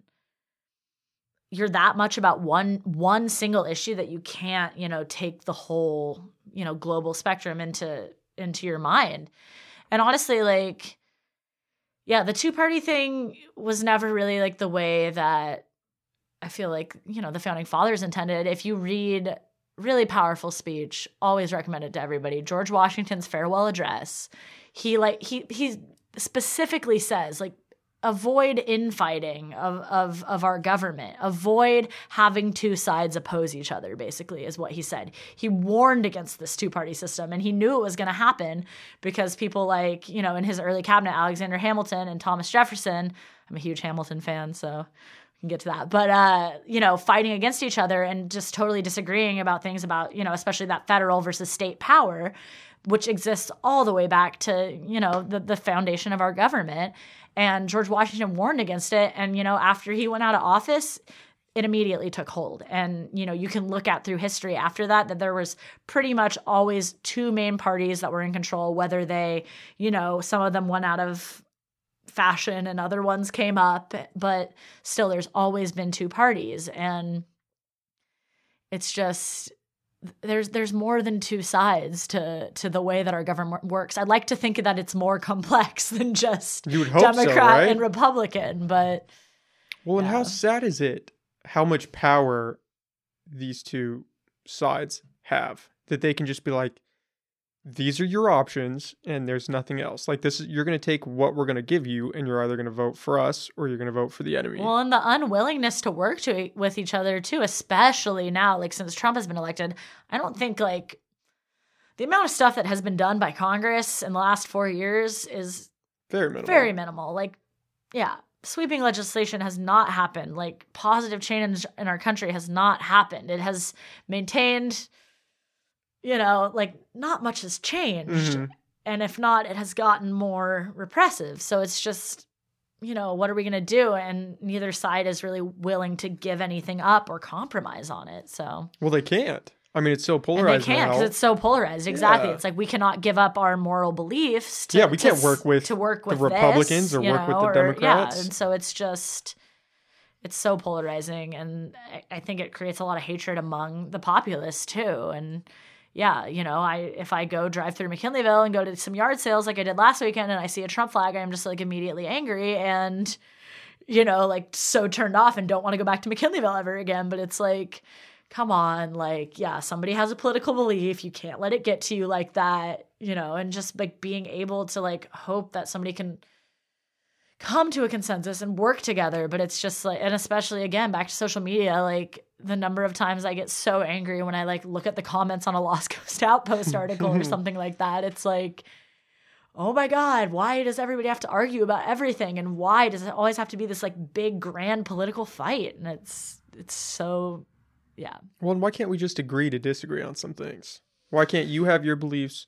I'll have mine. It doesn't mean that we hate each other. Yeah. But we just Well, believe different and things. it comes down to things that are like, yeah, beliefs. And then it also comes down to things that are like, oh, cool, you're fundamentally infringing on people's rights. Well, there's a line, right? You know, As there's long- a line where it's like, okay, we can disagree about how we should use economic funds for this, but if you think that, you know, black people shouldn't have rights or gay people can't get married, then, you know, I'm not really feeling that you're seeing equality in the same way that I am, you know, or Yeah. you're seeing the First Amendment in the same way that I am. Mhm. So, Yeah, it definitely hits a wall.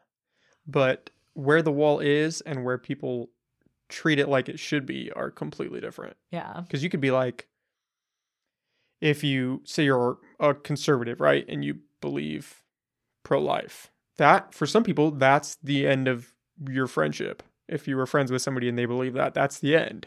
Like, I'm sorry, I can't associate with you because of what you believe. Yeah. Right? But as long as I mean, if they're not like actively forcing you to try to keep a child, or if they're not doing, Yeah. You're not feeling it as Ye- much, you know? yeah, as long as, I mean, I don't know. It's one of those things where it's like people are so attached to their ideas and everyone wants to think that their idea is right, regardless of whether it is or whether it's not, that we're like losing our compassion to just people. Yeah. Like, But okay, when it comes to legislating it on a national scale, that's different, that's right? where the problem But then is, like, they're infringing on somebody you know, else's rights. I can say, cool, it's cool if you don't want to get an abortion, and if you think it's cool that I do want to get one, then great, you know. But if you're directly, you know, attacking my right and saying that we need to legislate against it, and you know, you don't have the right to choose, then maybe we'll have a problem. But if you say, I don't personally want to do that, but I don't care what you do, I'm probably more likely to be like, okay, cool, we're cool.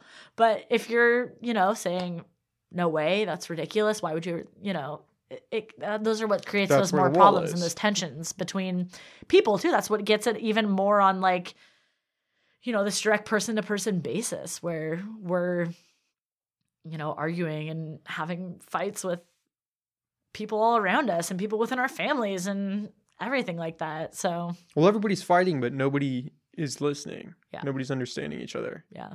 It's all, especially if you've got people in your family that are on either side of the political spectrum.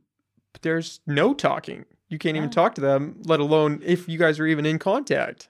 Like that is a wedge that will tear people apart. Oh yeah, I have a cousin. None of us are allowed to talk to him anymore about politics. We just don't talk about politics. We know that we're not going to talk to him about politics, and that's which is so. That's what it is. That's so we can't, sad. Though. We just can't, and it's like, I don't know. Especially I don't know.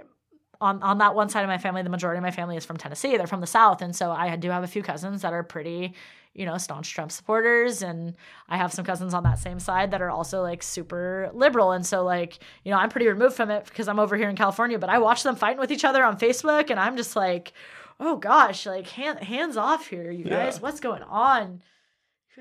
You live in the same area too, and so it's just very, I think, more exacerbated too when it's like especially you're living with in a red president. state, and it's yep. He doesn't make it any easier to actually open dialogue between the two sides. Well, he openly, insults people and openly starts conflicts, and I mean, what can you expect from your populace if, as a leader, you're gonna openly insult and fight with people and start conflicts? So I think the biggest statement that can be said is that this is America, right? And I love our country. I think we have so much potential to do so much. But our options for president are Trump or Biden. And I don't think our president should be the best of us, not what's at the bottom of the barrel. Who's coming next and who's put in their time and who's ready to, and that was like, I don't know. That's why I want to say I think it's almost funny, but it's not funny because this is the future of our country. But, after the 2016 election, when it was like, oh, it's Hillary's time, we're going to elect Hillary. And then there was not a lot of people behind her and she lost, to elect a candidate like Biden, who is kind of the same, oh, it's Biden's time, he put in his time, we're behind him, is just kind of like, okay, cool. Whatever, fine. You think it's ridiculous. You think this is the best that we can put up against Trump? Okay, you gotta rally behind it. But it's and I think choosing Kamala Harris as a VP was a good call for him. You think that was a good one? I think it's good enough. At least to have. Oh man, I'm happy and supportive to see a strong woman of color on the national stage. Let's put it that way. But I know, especially as being from the state of California, that there are a lot of people that have problems with how she was, in the city of San Francisco, attorney general, things like that. But, looking at her Senate record and how she voted and who she's aligned with in the Senate, it's important to look at those kind of things too and know that she's definitely has been on the right side since then and has been an activist and been. She worries me. Kind of. I don't even know how I would put it, but she worries me because it seems like she's a strong, independent woman, which is great, but I'm worried at the portrayal that she's given, that she has shown that she will go to certain lengths that may be excessive to get where she wants to go. Because she's got. But would you say that yes. if she was a man? Yeah, okay. I feel the same way. Just making sure, because I know a lot of people have flack with her because, women with drive to get to where they want to go. That's why I wanted to preface it with she's a strong, independent woman and she knows where she wants to go. And I would say the same thing. I think I don't want to compare her to Trump because they're obviously two different people, but the type of person who will say things and do things to get where they feel they should be worries me. I mean, I see a across lot of the board. similarities with her in that sense to Obama. Mhm. Just kind of as this like young, pretty junior senator, politician who, had done a lot of great things, but maybe not have received national attention for it.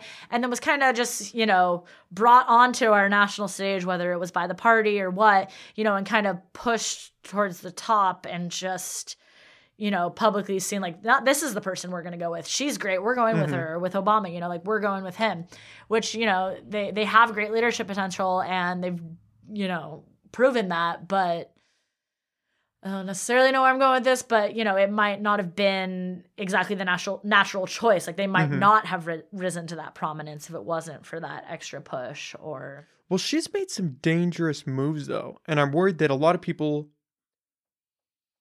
I feel like with gender and race now, because there obviously are big issues, that we are putting a lot of weight on, this person should go where we think they should go because of those things. Well, no, we should have a candidate who, it doesn't matter if they're a woman or a man or this race or that race or identify this way.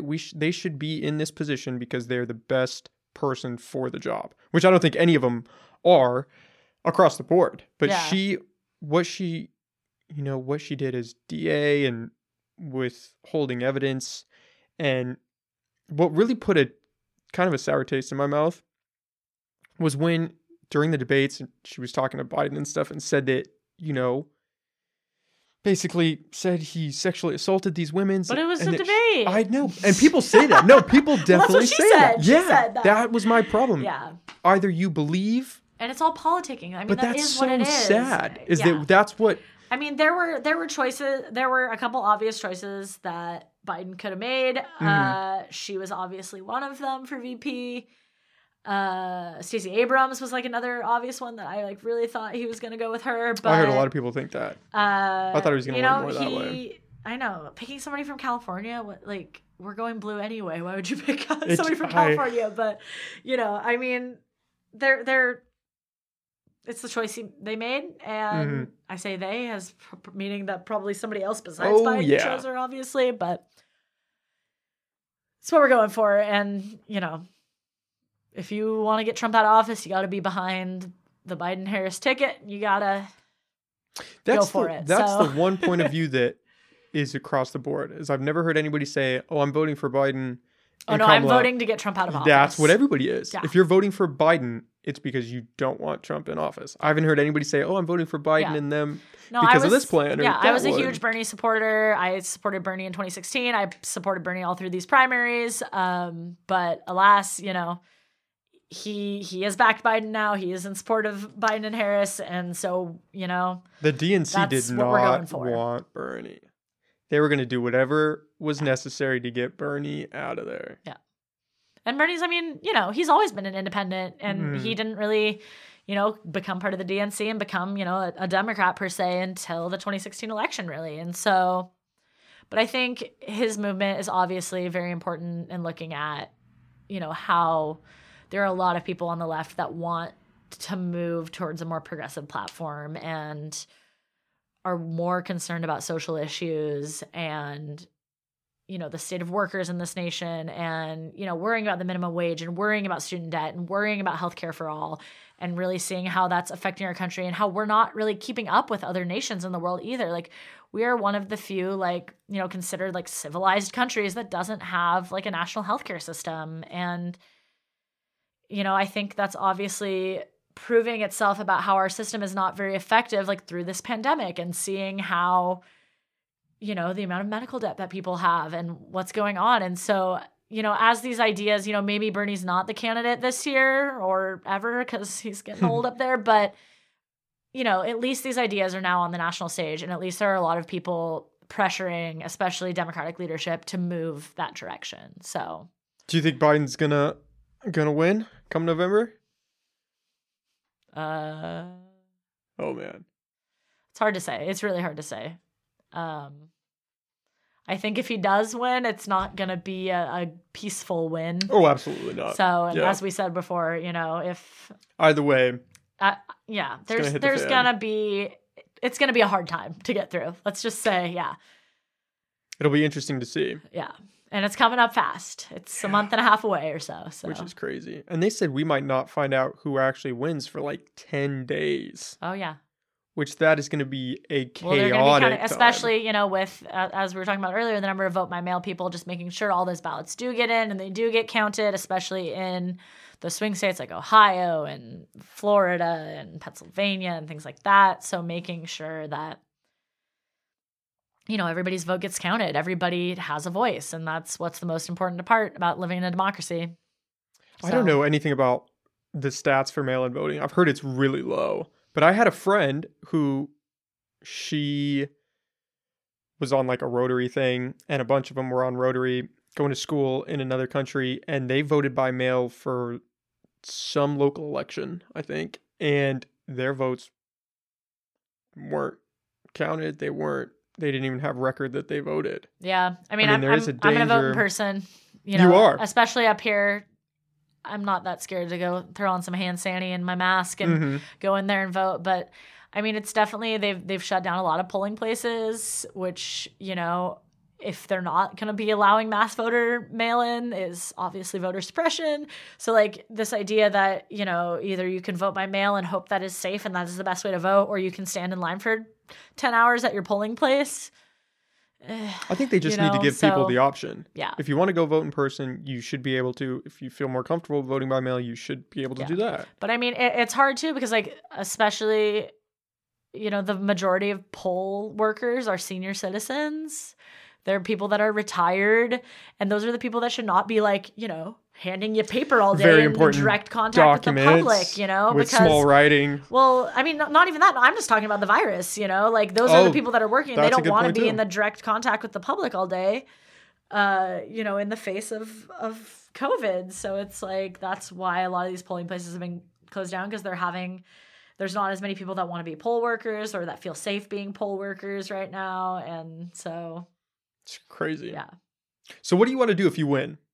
What do I want to do if I win? What do you want to do if you get into office? What's your game plan? I mean, I think that Arcata just needs to hear some younger voices in their government for sure.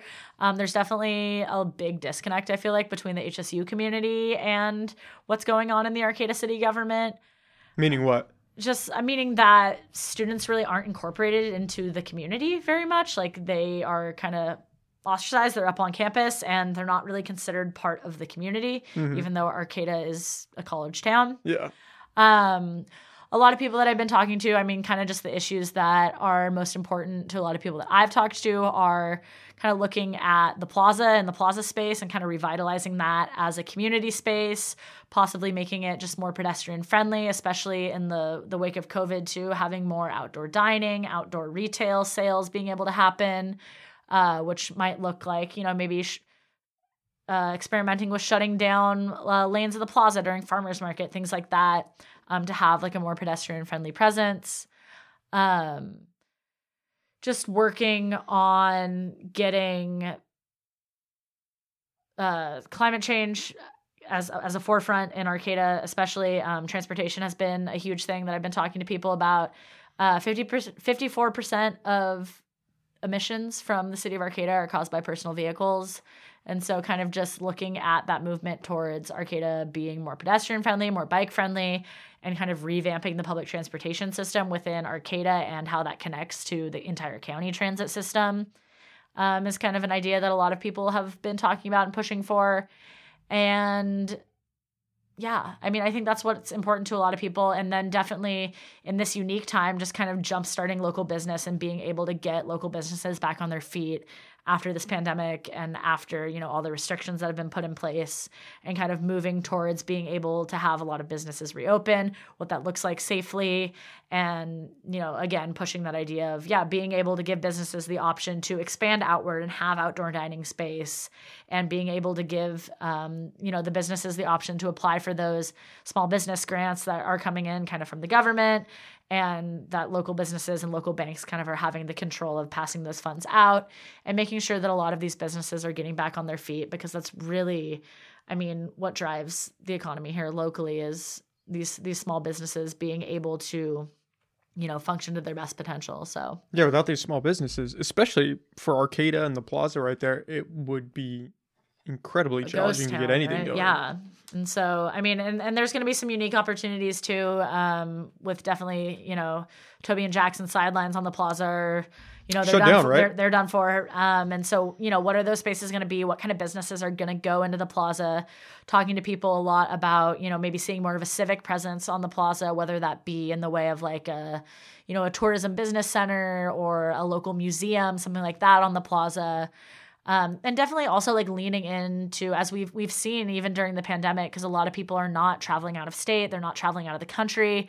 And so we're seeing almost an influx in tourism here locally. You've seen, RVs driving up and down the 101 and coast and stuff. And, kind of that wave of supporting tourism coming to Humboldt County is going to really be what jumpstarts Humboldt's economy, especially after legalization. And, that black market money from marijuana is not really what's funding Humboldt County anymore because it's all legalized. And so, being able to lean into local tourism, maybe being welcoming to this kind of cannabis tourism that's starting to take off, and working on kind of new and creative ideas to make sure that, the Humboldt economy doesn't just die out and Arcata just comes one of those, ghost forestry fisherman towns on the coast that kind of litter the 101. So when you say, it's interesting that you said you want to make HSU more of the community, because I always thought that the community was built around HSU. Like I thought it was already really integrated, but I don't know. It's not. I went to HSU for a year, and that year that I went to HSU, I really felt like I wouldn't have had anything to do with Arcata if I wasn't from here, Oh, really? And I feel like I talk to a lot of students that feel like, yeah, I mostly stick up on campus. I mostly just have friends from HSU. I don't really go into town much. I don't really know what's going on there, And so making sure that there are events that are welcoming to HSU students, making sure that there are partnerships between local businesses and local, nonprofits and stuff, bringing in those students and bringing in their talents and gifts into our community, and just kind of making it a mutually beneficial relationship. Because I know, especially in the wake of COVID and, kind of the overchanging between different presidents and stuff, HSU is hurting too. And if HSU is not as successful and kind of, or if it ever even, ceases to exist here, that's going to hurt Arcata's economy so badly and be so detrimental to the economy. So just kind of trying to make sure that, it's symbiotic, that HSU is working with Arcata, Arcata is working with HSU to kind of make it the best, most successful situation possible. So more productive relationship. Yeah, HSU was struggling before COVID happened. Yeah. It'll be really interesting to see what happens afterwards. Yeah, well, and they were cutting programs, and they were ready, to add the nursing program back in and kind of try to build up some other programs. And then, COVID hit. So it's just, especially now that the majority of students are online and a lot less students, especially incoming freshmen and stuff, are kind of opting more to not spend their money on going to a 4-year and go to community college instead. And so, I mean, there's less people coming in. So hopefully, we can keep student population up and increase that enrollment. So yeah, because a lot of people that go to HSU are from out of the area, right? Yeah. And I know this, like last year, there was a major effort to keep students local students going there. There was a lot of grant money offered and scholarships that they were going to give local students to attend HSU. And I know a lot of the local high schools, because we did it, and had admission days where HSU would come and, go over your transcripts and automatically admit you and say, without having to go through that application process, and be able to, especially with local students, be like, oh, you're in, come to our school, please, we'll give you money. So, and honestly, I loved going to HSU, and probably if I didn't grow up in Humboldt, I would have maybe thought about going here for my 4-year and stuff too. But it's a beautiful campus. Oh yeah, it's got a lot of hills though. Hills and Stairs University, nice. HSU. Oh man. So would you be the youngest person on the council if you win? Currently, yes. Yeah. Oh wow. Yeah. Do you feel like that carries any weight? I don't think it should matter. I mean, I think as long as you have ideas and you are listening to people, and I mean, especially with city council, it is technically, it is considered a nonpartisan office. You are listening to the needs of your constituents, you're listening to the needs of the city, and you are responding to those needs. You shouldn't be playing politics. You should just be directly listening to what will make the city a better place. Is that how it works though currently? Yeah, I would hope so. I think a little, to some extent. I mean, and Arcata in general is pretty left, a liberal city, and is pretty progressive about things like climate change and transportation and the environment and everything like that. So I think that Arcata, is listening to the needs of its constituents, but there's definitely, I don't know, less of an action, I just feel like, I don't know, I grew up in Arcata and I felt like as a child there was like a lot of community things that we used to do and like places I would go and like see other people and, go hang out on the plaza and go climb trees and do all this stuff. And I feel like, especially that doesn't exist as much anymore. And especially to like a lot of people, if you ask them like, what do you think needs to change in Arcata? They're like, oh, you got to clean up the plaza. You got to get, these transients off the plaza, these homeless people off the plaza. And that's a huge issue in Arcata and across Humboldt County. You could call it homeless county. Is to deal with, this homeless population. And I know Eureka is doing a lot of great work. Betty Chin does a lot of really important work in getting houseless people off the streets and trying to find them housing. But in Arcata too, there's just a lot of barriers to even finding housing because there's not enough affordable housing in general to be able to house people that are on fixed incomes or don't necessarily have a job yet or are just, like getting clean from drugs and things like that. And there's a lot of barriers to getting into housing. And so, I think just by creating affordable housing, and that's currently one of the measures that's on the ballot this election cycle. I think it's Measure B in Arcata. There's a cap on the amount of affordable housing that can exist in Arcata that was like created back in the 1990s, and it's like 5% of the housing is dedicated to affordable housing, and Arcata is like reaching that cap right now. And so that's what Measure B is all about, is about increasing that cap to be able to create more affordable housing in Arcata, create more subsidized housing for these populations that, are on fixed incomes, that are low income, et cetera, and being able to get them into housing to get them, stable and to be able to get jobs and be able to provide for themselves. Because that's really, the first step in, moving yourself forward is to have a stable place to call home and to be able to live and have a roof over your head. So is that the major issue though, is affordable house? Because you hear, do they want to have a house, or is this more like a way of life, I guess? Do they want to be, because I've tried to talk to a number of different people about this, but nobody seems to really have an idea of what it is. Well, that's like the really key part is like a lot of people don't know that. And it's like, yeah, you have to talk to this population. You have to get an idea of what their needs are and what services that they need to be able to, get back on their feet. And, I was talking in a meeting with the police chief the other day of Arcata that like a lot of people, are just there in like a transient state and are trying to get home, but they don't have enough money for a bus ticket. They don't have a hotel to stay when they get home. They don't have, anything like that. And so, working with different departments within the city to get these people, the funds that they need to get a bus voucher, to get a hotel voucher, to get, out of town and to get where they want to go also. And, I know Arcata House Partnership is doing a lot of work to, house people temporarily while they find housing. But Arcata just kind of lacks a robust shelter system, really. They don't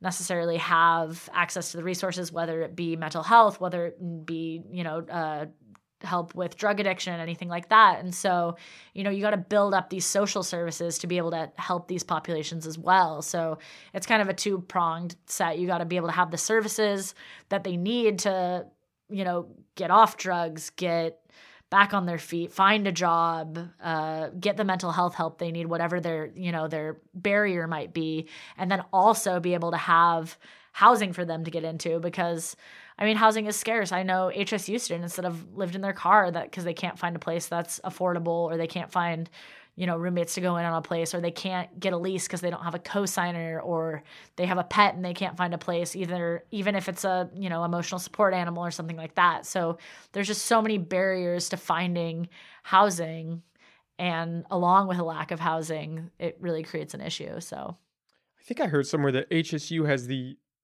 some of the highest numbers of homeless students in the country. Yeah, they did a whole like Vice spot on that. I remember there was a video a couple of years ago that was. Did you notice that when you were there?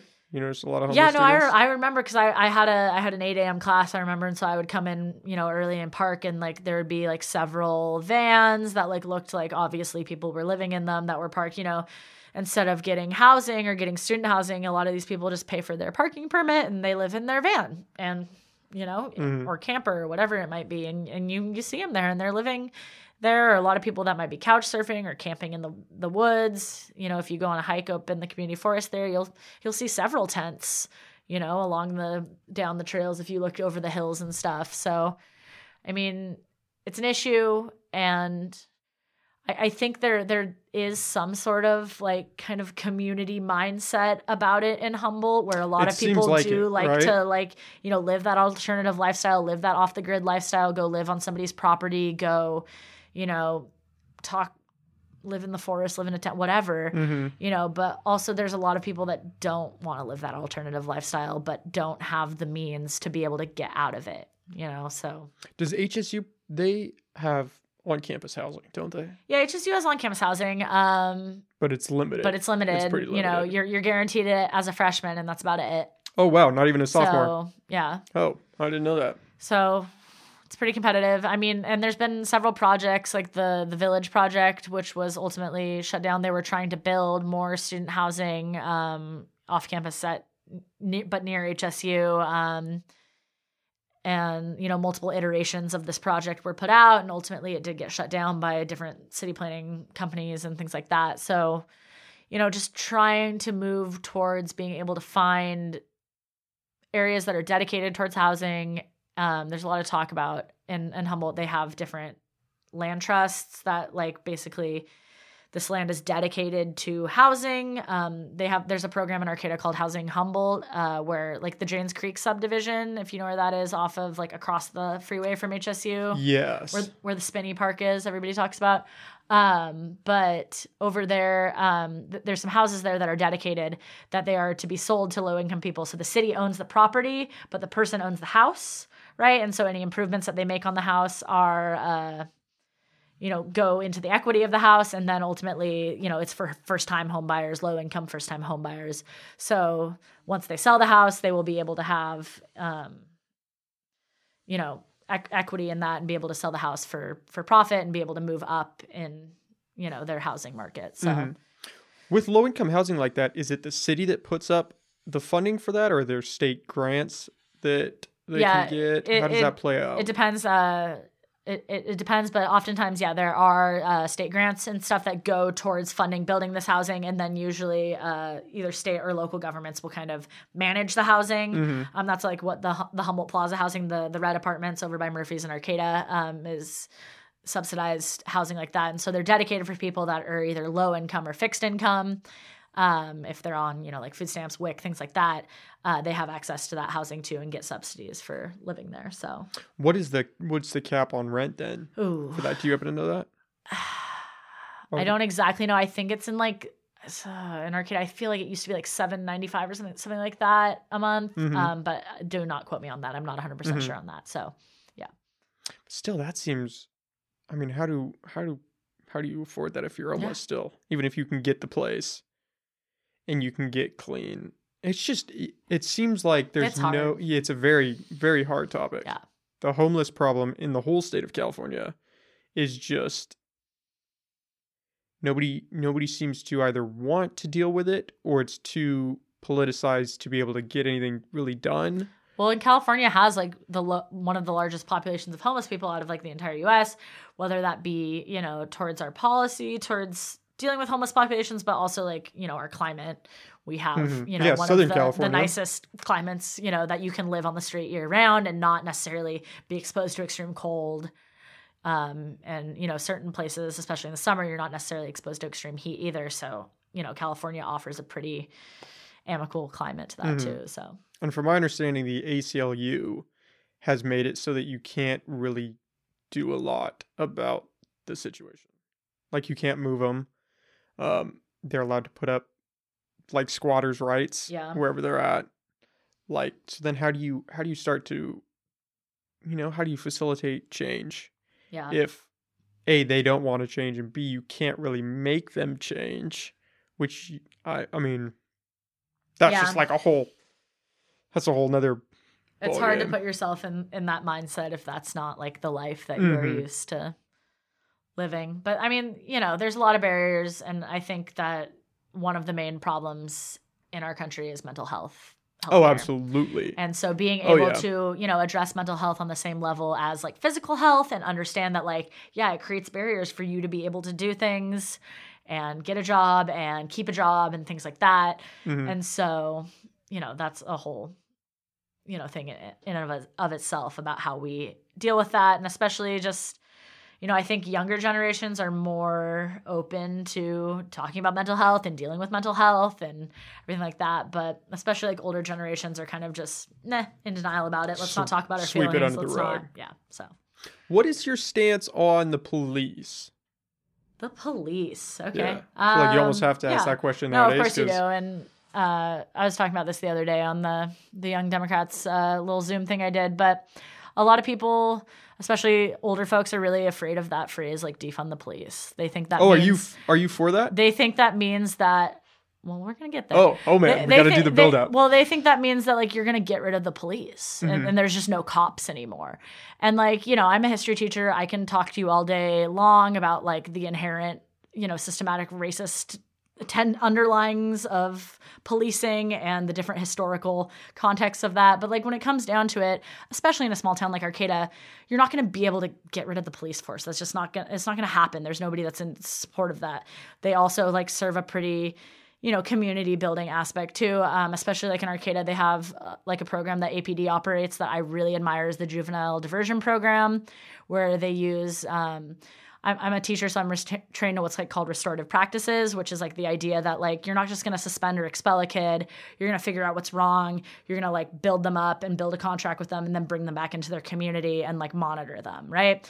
And so that's like what the Juvenile Diversion Program does with the city of Arcata and with like the McKinleyville and Arcata High School is basically just like take kids that have maybe committed crimes or have, big problems at school, are going to get expelled, whatever, and kind of figure out what is the problem, create contracts with them, and kind of bring them back into society as opposed to like having them in juvenile hall and having them on parole and things like that, and giving workshops to their families and helping them out and kind of bringing them back into the community and not like ostracizing them. And I think that's like so important. And APD does a lot of good work like that.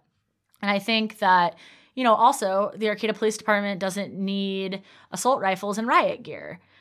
So there's parts that you can take away, but there's also parts that are integral to, keeping, order and peace in Arcata.